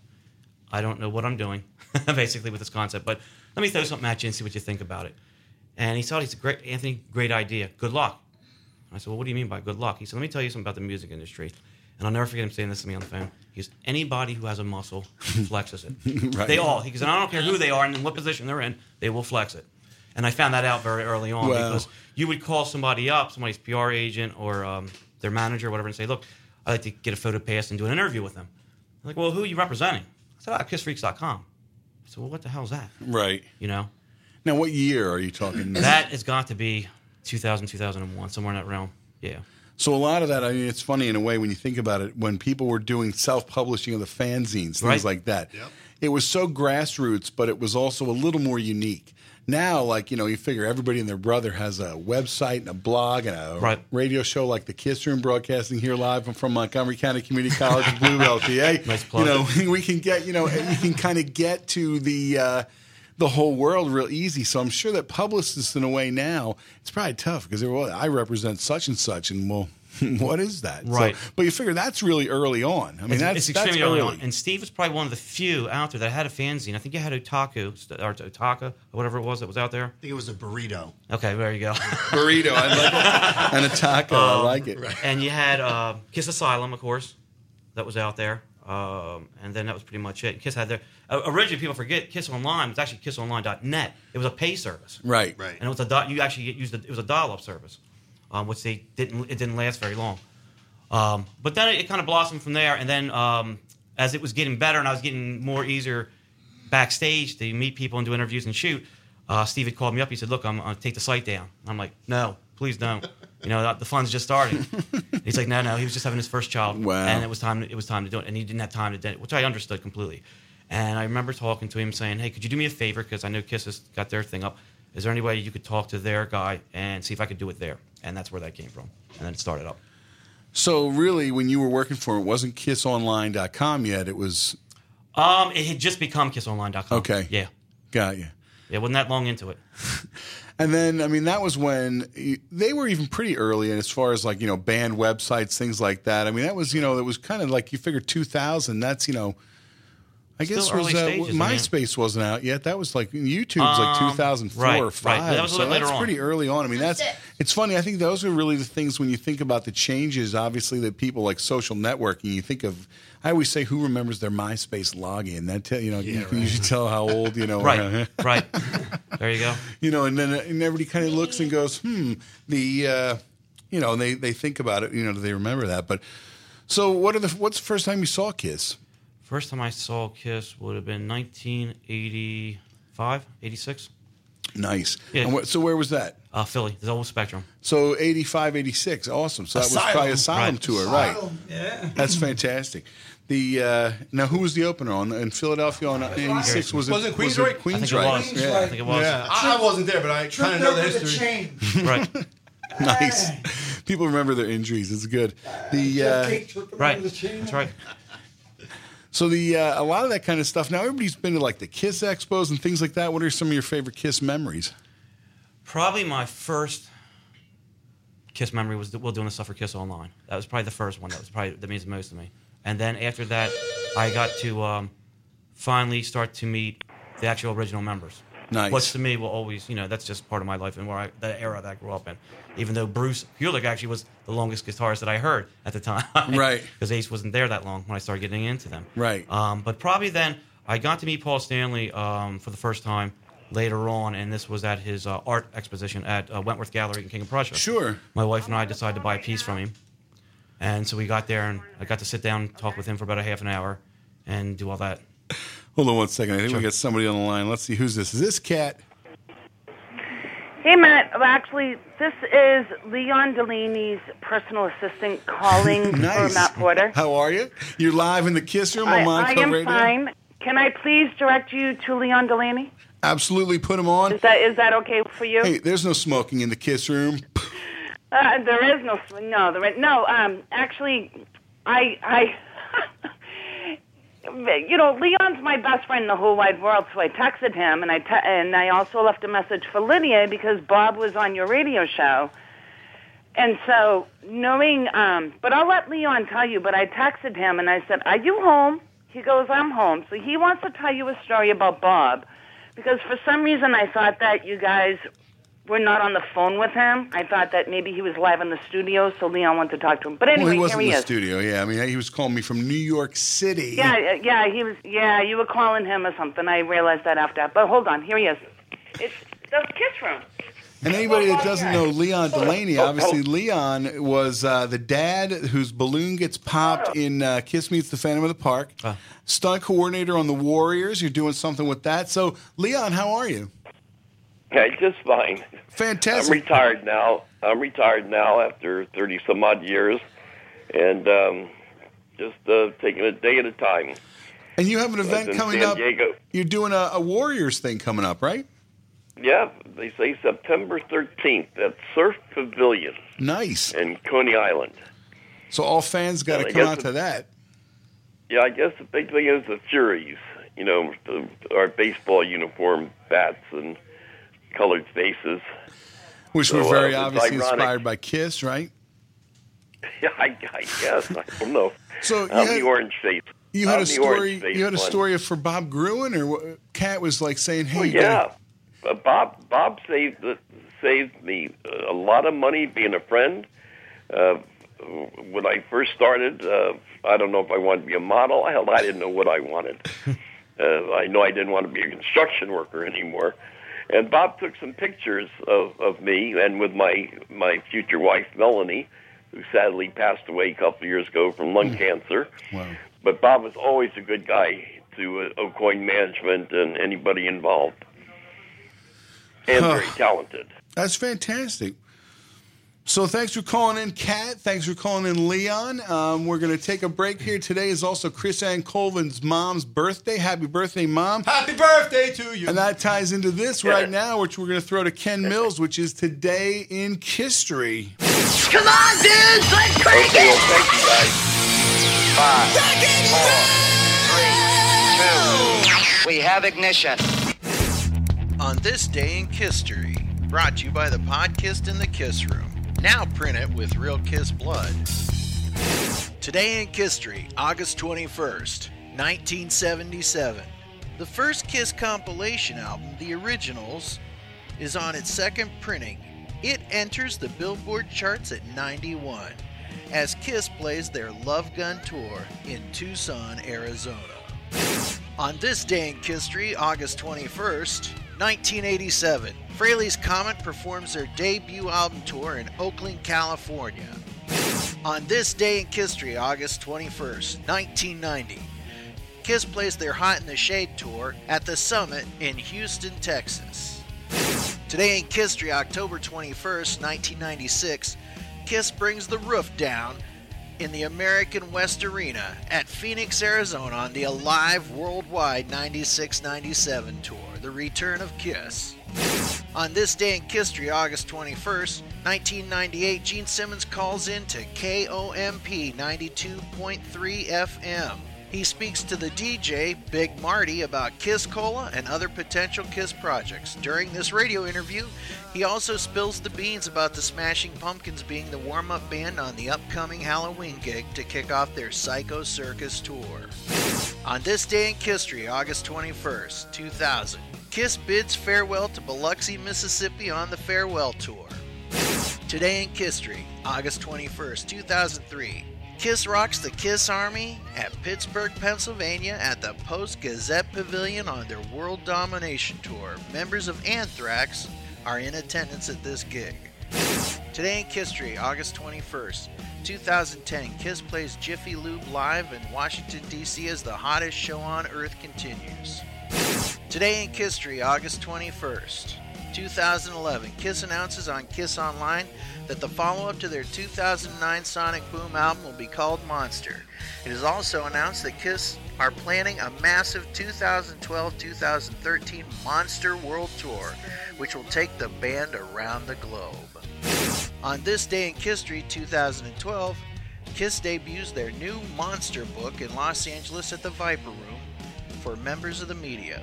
The book, at over 3 feet high, is the largest rock and roll book ever printed, and the priciest. At $4,250 per book, the band contends that it weighs about 40 pounds. And that was your day in history, August 21st. Now go out and make some history of your own. And that was This Day in History, brought to you by the Podkist and the Kiss Room. We still play with our Kiss color form sets.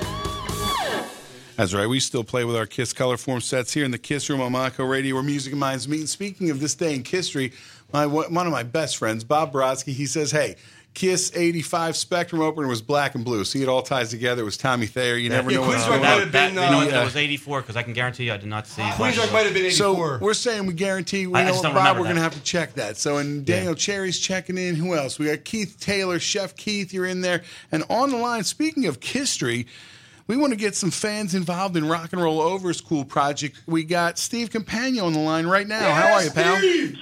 Yeah. He's the man with the tongue. Projects, I like that. It's a fun project. Tell us all about it. Now, if you listened last month, obviously, I think Jerry talked about it. You guys talked about it. You know, what was going on. Tell us about it. Yes. Well, listen, Kiss Army, we want you to send us your stuff. I like that word, stuff. Stuff. Yes, Rock and Roll Over. We are Rock and Roll Over, a celebration of the music of Kiss. Keeping up with our ever-changing quest, this year's show will incorporate some fun multimedia elements, and we would like all of you around the world to be a part of it. Send us pictures or video of you in Kiss makeup, pictures of you with band members, autographs, artwork, concert stubs, tickets, whatever, and we're going to incorporate it into the show this year. We're looking for electronic submissions only. Don't mail us anything. A pair of tickets. We're going to give away a pair of tickets to the show to our favorite entry. Send your stuff to, and the website is, the email address is shoutitoutloud@rockandrollkiss.com. So again, that's shoutitoutloud@rockandrollkiss.com. You can find out more info as well on our Facebook page, which is Kiss Rock and Roll Over as well. So that's facebook.com/Kiss Rock and Roll Over. The website is rockandrollover.com. We also, of course, like everybody else in the world, has a YouTube page, Any More channel. You can find out info and videos, newly cut mixed video sound recordings anyway, of us in the Kiss Room last week by Jerry Lee Watkins. Which sound fantastic. Yeah, he did an amazing job. He always does.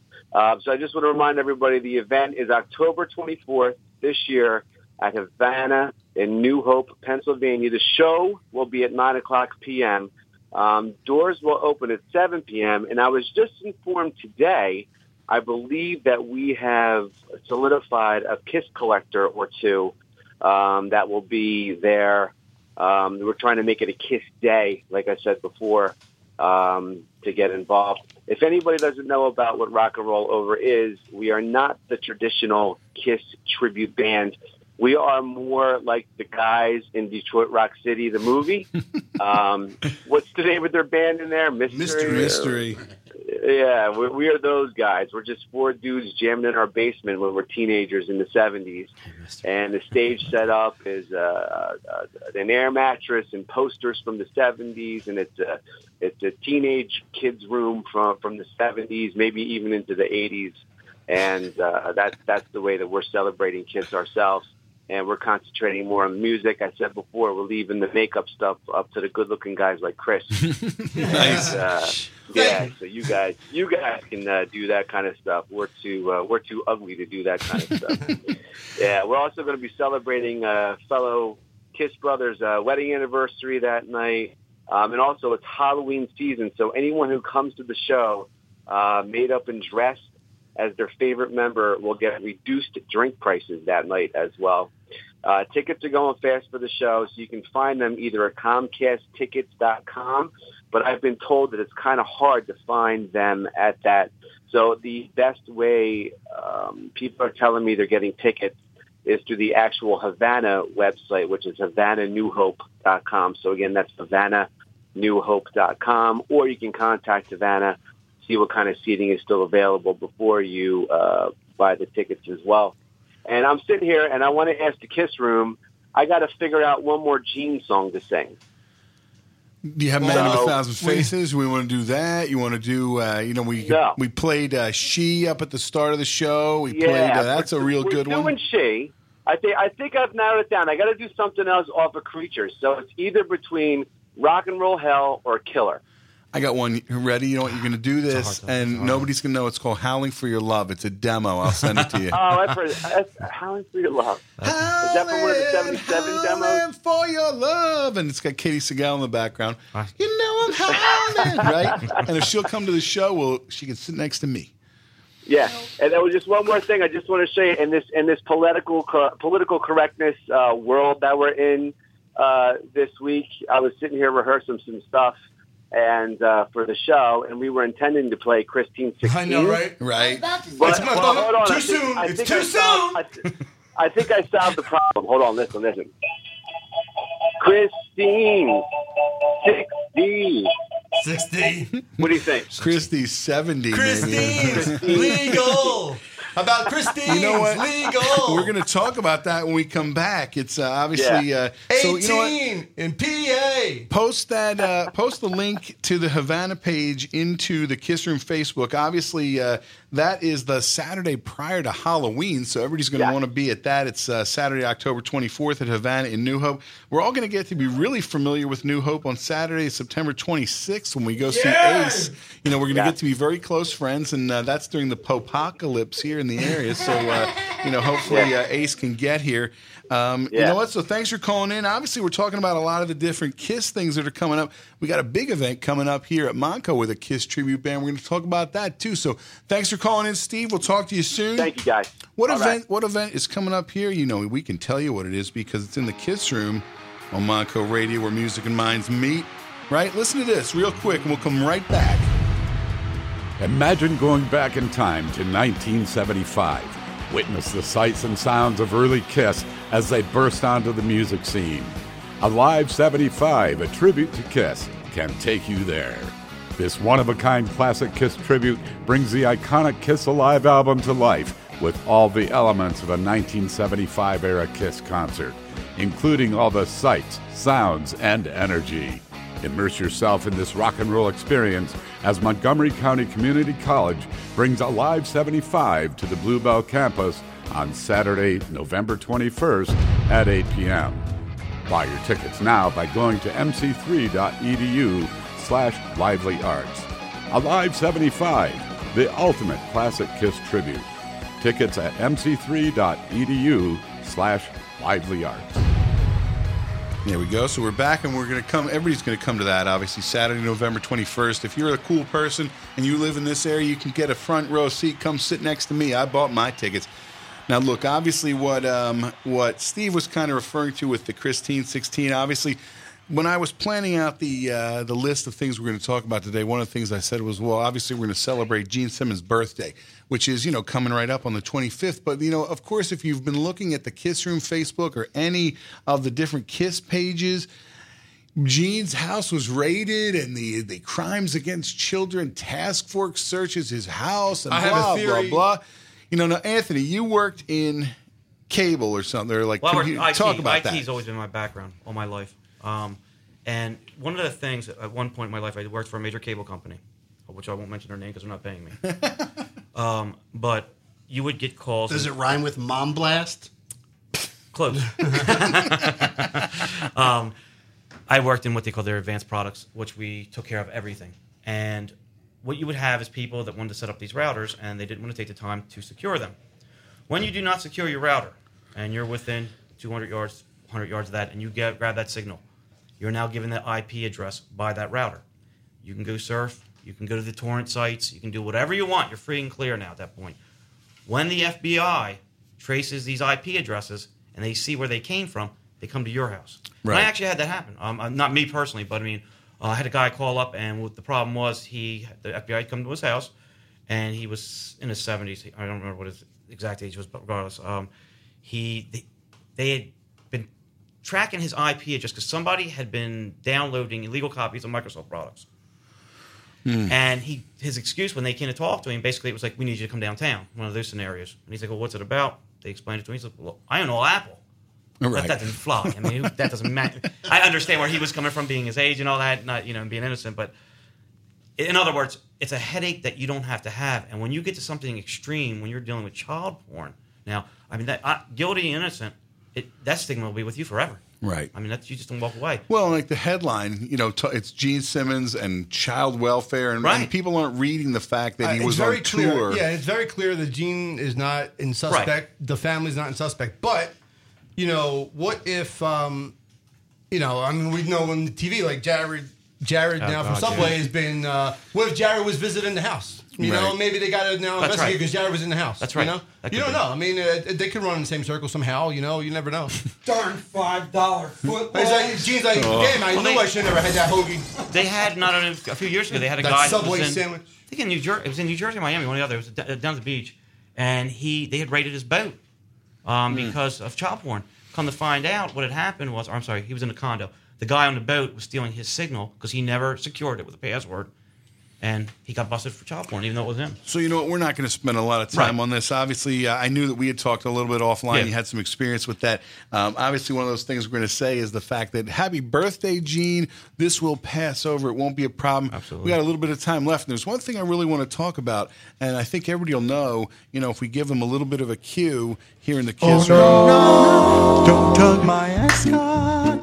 Don't pull my ascot. What the heck is that? No, baby, you can't have my ascot because girl, it's mine. Hands off my cravat. No, I don't like that. You get it dirty. Cravats up for Hellcats and this cat is feeling fine.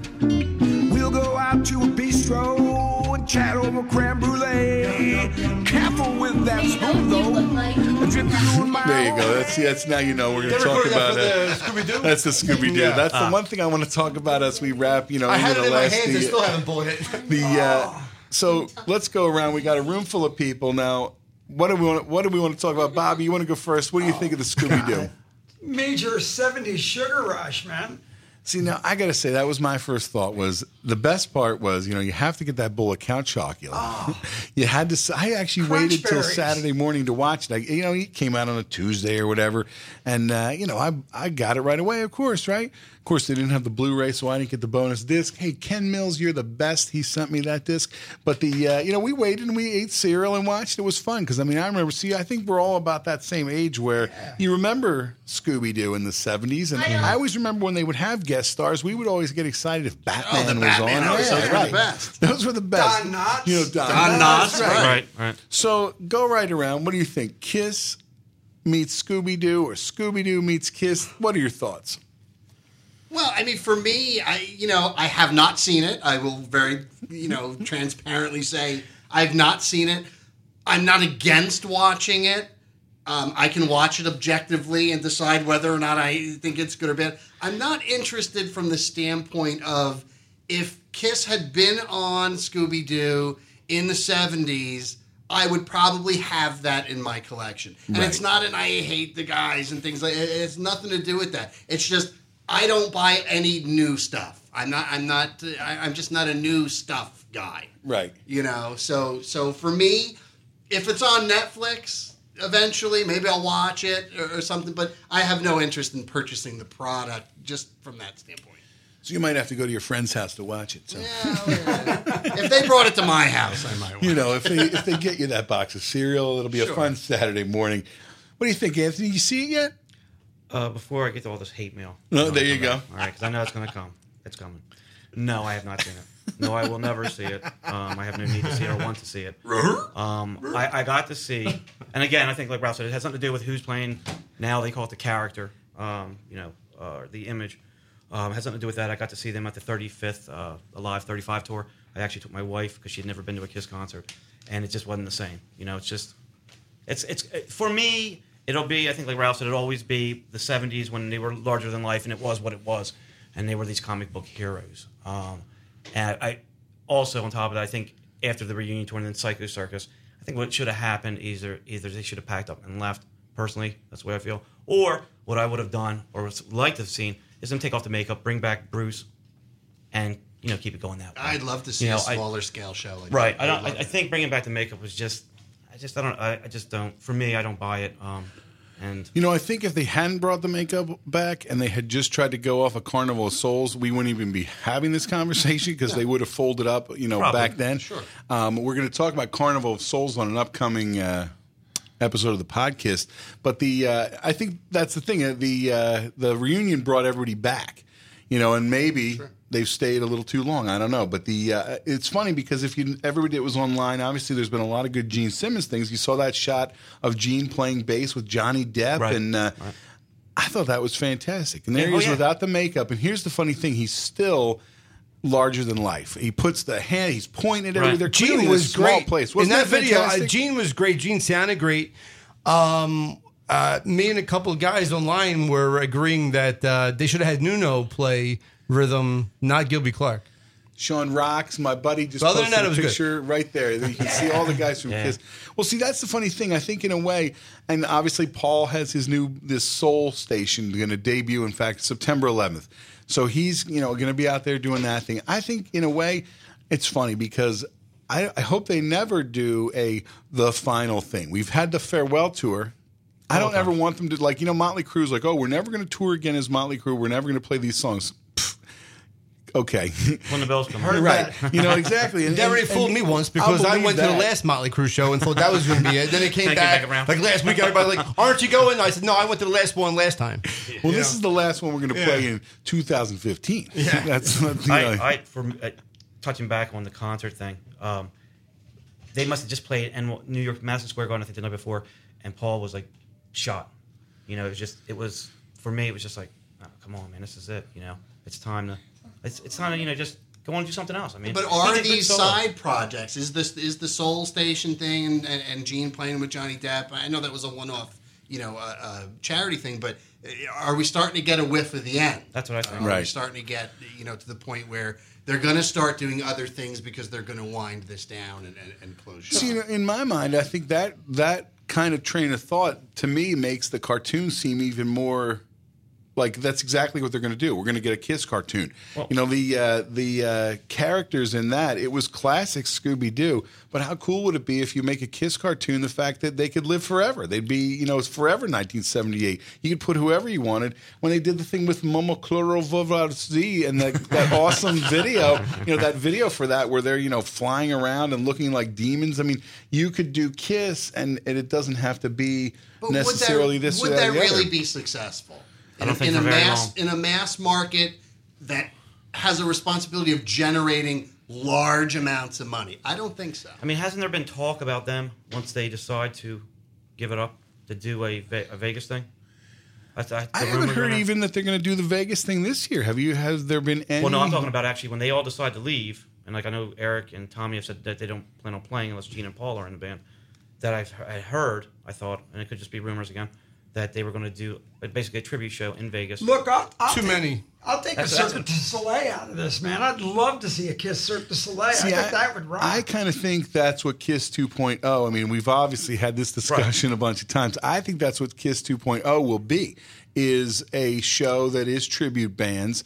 And, you know, whether it's the official one, I think the great thing would be they should get a multiple group of Kiss tribute bands. They do the show where it starts off and you're in the Coventry and the show is real small and they got the exact right costumes.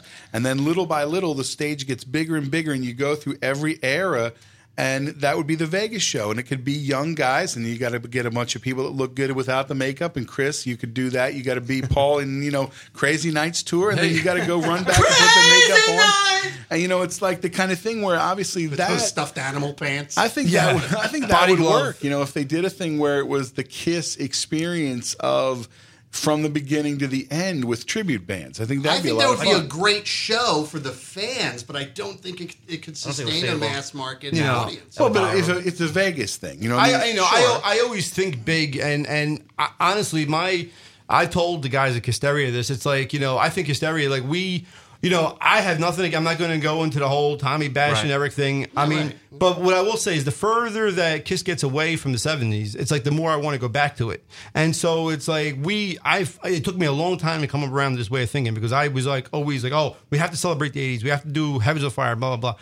And now I'm like, you know what? We really should kind of focus and be what Kiss really was at their height in the 70s. We should like really focus on and give people a taste of what that was, you know? And that's why I'm like, going to that 76 type of voice now. I'm going back to that, and this is what it was like, and this is how crazy it was. And so I said the ultimate goal for us as a band, I said it might be a lofty goal, but it should be we should be so good that like either Kiss comes and commends us and gives us some kind of a outlet for them, or they're going to shut us down because like get away, go buy, you know, you're too good, you know. Well, you figure that's probably what's going to happen if they do that in Vegas. They're going to start knocking all these tribute bands going, sorry, it's the end for you. I think the Vegas thing is going to, if that's what they do, I think what's going to happen is they're going to have a set of performers playing the parts, and they're going to do it as a residency type of thing. Right. The first few nights, Gene and Paul are going to do meet and greets and stuff. It's going to sell out.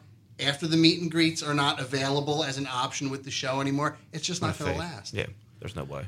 I mean, that's what I think. Now, the good thing is you have parents like myself raising my 10-year-old. She, you know, would go to see Kiss, right? You come here, you got your ticket for a Live 75, right? I'm probably just going to be bored, so I will go. There you go. Okay, and there's the last word. She's 10 years old. You just ruined my bit. Forget it, Kiss. I can honestly say that I think the last time I saw a good Kiss show wasn't Kiss. It was actually Chris was singing for a tribute. It was. I had much more fun watching those guys than I did being at the concert. Well, you know, see, the way I look at it, I'm still a fan of going to see them live, and I think a lot of it, though, it's also the trappings of, it's when you get to go see all your friends and they put on the big show, and I mean, a lot of it is, I think, the fact now you know everybody that's there because we're all linked via social media, so you go, hey, I know you, I know you, I know you, so in a way, it's the attraction of going to the show. Obviously, we're all going to go see Rock and Roll Over. Everybody's going to come here, see a Live 75. Chris, you're going to have some gigs soon. I want the first one here in the Kiss Room live on Monaco Radio where music minds meet. I'm working on it. You know, we all go see Ace still. Yeah, but I said it numerous times, man. It's the only place you could still feel like you're 14 at 51. Exactly. I think that's, you know, to me, I don't want to lose it. I don't care who does it. I think that's the whole thing. It's like and I'll speak absolutely for myself. I've tried as hard as I can to cling to the idea that it's 1977 or 1978 because in my mind, that's good times. You know what's funny though too? You have this scenario where the reunion happened, and when the reunion happened, when Unplugged happened, and the official announcement of the reunion, it was so exciting in the fan base, right? Oh yeah. Since then, everything that's happened has happened. Ace and Peter are not in the band anymore. If Tommy and Eric are there, there's the drama surrounding that, the Hall of Fame scenario, and that whole thing happened and everything. And now that makes me long for the days before the reunion. Right. You know, when that's where I'm thinking. That's exactly my thought right now. You know, I mean, when I was a senior in high school the first time I went to a Kiss convention, right? I didn't know all the stuff that I know now. Right. I got there. Ace was there, and Richie Scarlett was there. I didn't know who Richie Scarlett was at that time, you know. And when I got there and saw Richie Scarlett walking around, I thought it was Ace, right? You know, but it was exciting. It was, you know, I was a teenager. I was there with my friends. We Those all liked early the band. Kiss Expos. And, you know, when you think about that's when the it was in times- Sea Caucus. That was Right. before Rothman Center. And you think about the times, like with the 70s, and now everything being so PC, and like I'm listening to like the old 76 shows, and Paul's like doing rap, like, "Are you high? How many people are high?" I mean, I'm like, you know, if I did that rap in today's day and age, I would have to go. Now remember, it's 1976. Put your heads in 1976. You know, don't do drugs. And the great thing at the old expos, you too. know, don't drink and drive, but are you high? The great thing at the old expos back way before when the reunion was not even in the cards, as far as anybody knew, you would be at the expo walking around and you would hear people saying, "Hey, did you hear Gene and Paul are showing up today?" Right. You know, every single time without without Ralph fail. actually got to go to rock and roll with Peter. Yeah, I was there with them. Well, even that, the fun thing when you think about those, and we were talking about it, obviously, when we were talking about the internet. Those early expos, there's no internet, Right. so you know you didn't have YouTube. That's You true.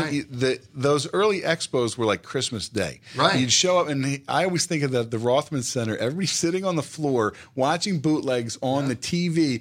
Yeah. There's only one other thing that will make people sit Indian style and watch something that's strippers at a bachelor party. But then you can't, you know, and see. Look, I should hit the sound effect, but the For a bunch of those years, I lived right across the street from the Rothman Center. It was awesome. Yeah, 'cause the first thing I'm thinking of that when I remember buying Kiss memorabilia outside of getting, you know, inside the album and all that was probably online. It was probably through David Snowden because he had a absolutely little booklet that you got and you Right. ordered it through Dave. David Snowden, what a great guy. How He are is a you, great pal? guy. Tony DeVille, you guys listening, hopefully down there. We're going to see you soon. They bought tickets for Alive 75. So we're kind of running out of time. This whole time went by so fast. Well, we don't have to run out of time. What do you got on your mind? You give me that big, You know, if I could point out one thing from back in when I was doing the Kiss Expos with the Prophecy CD, this was right at the time that they first put the cat makeup on Eric Singer. And one thing that I don't hear anybody ever talking about in that whole debate is that at that time, there were Wanted Dead or Alive posters with that picture on it floating around the Expos. Yeah, sure. People were, nobody was on board with that idea right when it started. And it's funny because I think it was in Paul's book or a statement he had made back when Peter first left. They said, "Well, how come you didn't put it on Eric?" He said, "There's no way. The fans wouldn't have it." Right.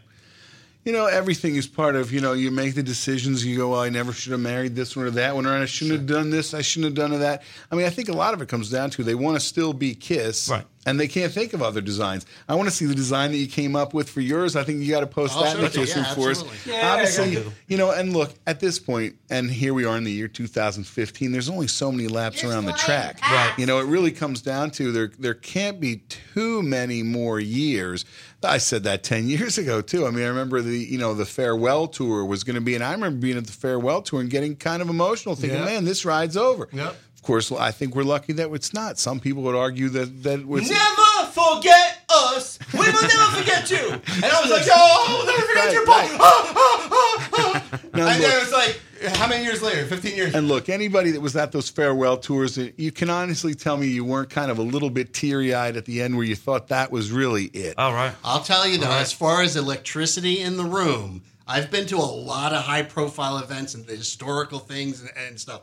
Hulk Hogan winning the title from the Iron Sheik was electricity in the room. And I'll tell you, a close second to that was Tommy Morello's induction speech at the Hall of Fame. Yeah. In that room, it was electric. It was insane. I think the hair on my arms is standing up right now just saying that. I think, in a way, the one thing that I would want with that Rock and Roll Hall of Fame in mind is I think we do need one final kind of an event like that, but it shouldn't be the Rock and Roll Hall of Fame. To me, I think the Rock and Roll Hall of Fame really blew it. But I do like that idea of I think celebrating everyone everybody. involved blew it. Yeah. It wasn't just the hall. I was kind of a fly on the wall for some of the stuff going on, and not many people know the truth. I'll say that. You know, it's funny. If you go back and listen to old Kiss Rooms, when they first announced that they were going to have the Rock and Roll Hall of Fame, one of the episodes, and I can't really remember which one it was, but we start talking about what our kind of fantasy scenarios of the Rock and Roll Hall of Fame. And in my mind, I had this whole thing where they were going to rebuild the Alive 2 gatefold, and you were going to get to walk up to the steps. And man, I'll tell you, I don't even think they have a pair of boots there. So it's if anybody's been out there, you tell me what they have. Didn't somebody post that there's just a small plaque somewhere? There's a little plaque plaque. With Now, somebody had signatures. written that that plaque was in the main kind of room, but that there was another exhibit. Or in my mind, I pictured this huge Kiss exhibit, and I don't think that's what's out there. But I don't think anybody's exhibited there is very big. But they don't want anything to do with it. They have to. They have Yeah, to you can't- send them that stuff. They have to come up with some kind of agreement between borrowing the material and things like that. And they don't want anything to do with them. Well, you would think in a way, And they don't want anything to do with Kiss anymore either. I mean, that's the thing. I would think if you're getting people to pay to come in, if you think Kiss fans are coming, that you might want to have something cool for us to look at. Sure. I just go to the Rock and Roll Hall or those Hard Rock and sit next to somebody's drum, Right. And you get a cheeseburger. Right. So hey, Right, sure. or come to my Kiss room. I got all kind of stuff. Turkey in my Club house, at the Hard Rock is the best. See, look, we'll go up the street and get some pizza, and it's just the same. So Right. it's really. Well, see, now she's hungry. It's the end of the show. So I'll tell you what, we're going to wrap it up. We're actually going a little bit long because there's not a live show after us here on Monco Radio. But coming up September 2nd, obviously, is the start of a new semester here at Montgomery County Community College. There will be a ton of new shows debuting here. Some of your old favorites will come back. Obviously, thanks for everybody for tuning in. I want to thank Ralph. Thank you. I want to thank Anthony. Thank you. Thanks, Chris. Hey. Thanks, Bobby. Yep. Thanks to, obviously, Mr. Bob Gruen for calling in. We were honored by that. Thanks to everybody who tuned in and joined in the Facebook. If I didn't say your name, it's because I missed it. I'll tell you, today was shot out of a cannon. So Kiss Room, join us back here on September 11th for the next live version of the Kiss Room. And I am going to give the last word, as I always do, to my brother from another mother, Mr. Ken Mills. You're in the Kiss Room on Monco Radio, where music and minds meet. Check out these ads from the following shows. We are proud to call them the Friends of the Podcast Network. We are one. We're a scene man.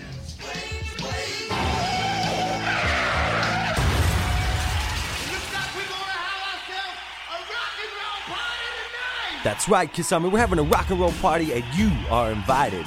Tune into the Strange Ways Kiss podcast and hang out with your Kiss Army brothers, Jody Havnock, Clinton Harris, and D-Rock. Join us where we celebrate and discuss the gods of thunder. That's Strange Ways Kiss podcast. You can find us on Facebook or Podomatic.com. We'll see you there. History Science Theater, the most civilized. Yeah. Oh, Lee, come on. Respectful. Just imagine Gene with like a washtub bass. Boom, boom, boom, boom, boom, boom, boom. And serious. No, wait. Excuse me, Bob. You're going to come over and do my album. Kiss podcast on the web. History Science Theater. We bust balls because we care.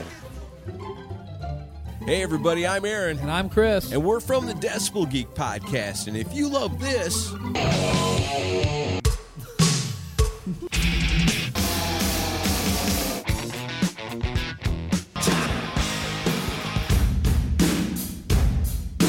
then you'll love us. That's right. Brand new episode every single Monday. You can find us on iTunes and at decibelgeek.com. And the best thing is, it's rock and roll and it's always free. Podcast Rock City. What's up, everybody? This is Joe from Podcast Rock City, where every week me and my crew will bring you the Kiss news of the week. Look at us as kind of a Kiss version of Meet the Press, your source for Kiss news every week. We're on iTunes, Podomatic, Twitter, and Facebook.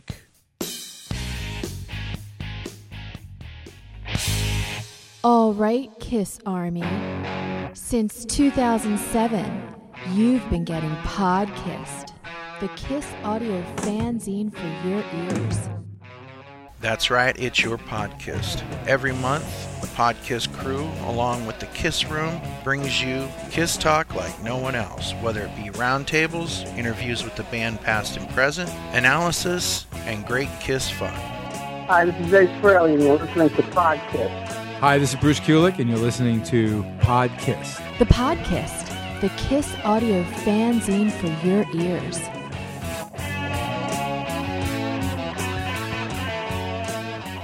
Hello, this is Robin Zander from Cheap Trick, and you're listening to Cheap Talk. It's time for some cheap talk. You're listening to Trick Chat.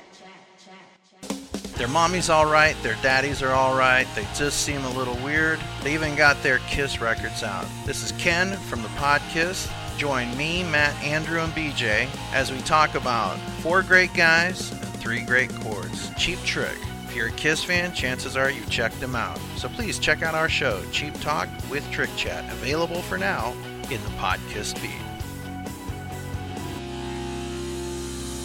Keep cheap trickin'. You have been one hell of an audience tonight. Why don't you give yourselves a round of applause?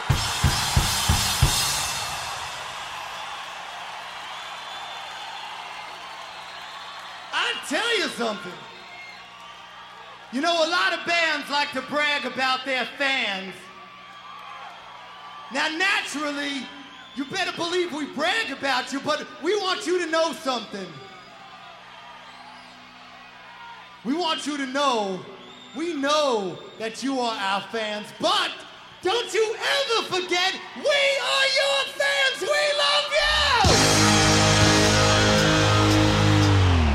Thank you for listening to The Kiss Room. Stay tuned to Montco Radio.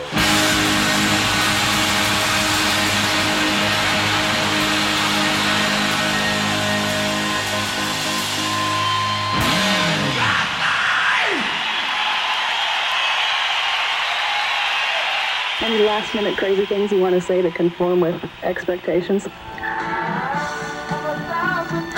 No, but I will say something to anybody out there that's, the weird guy or the weird girl that always has the weird things that they do that their friends put them down for. Don't think it's so weird. Maybe someday somebody will give you the chance to make a living out of it. You just stick to it. You be weird.